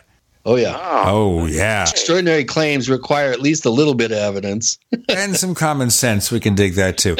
Okay, once again, for people who want to know more about what you do, John Steadman, your last time at the bat on this episode, where do they check you out? Well, they check me out at my website, www.johnlsteadman.com. They can check me out on Facebook and Twitter. I have a blog, too, so they can check out the blogs. I usually put all my events on the blogs, but I like the Facebook thing because I'm not just promoting myself on the blog, but I'll put links to different things like publications that I do. I do a lot of little publications in addition to the book, and things that I create, and sometimes I just have postings. I'll find a weird picture and I'll comment on it. It's usually got some words of wisdom or insight in it. So I have a lot of fun on Facebook. So if people want to get me on Facebook, that's probably a smart way to do it, and you'll have links to everything that I do on there. So I guess those are the easiest ways. You can find us on Twitter, by the way. Look for the Paracast on Twitter. Look for 2 Paracast fan clubs, a community and a group, I figured it out, on Facebook. You're the gold standard of paranormal shows, right? Is that what you call yourself, the gold standard? I love that. One of our listeners called us that, and we just picked up on it. You can also find Chris's work at OurStrangePlanet.com. You can also order his books from there. You can find us also if you check out plus.theparacast.com, where we offer you the Paracast Plus. And the Paracast Plus is a subscription service that consists of the After the Paracast podcast, a commercial-free version of this show, classic episodes coming, content from Paul Kimball, and more. That's the Paracast Plus, starting at $1.49 a week. Learn more at plus.theparacast.com. John Steadman, thanks for joining us on the Paracast. And gentlemen, thank you. It's been really a pleasure.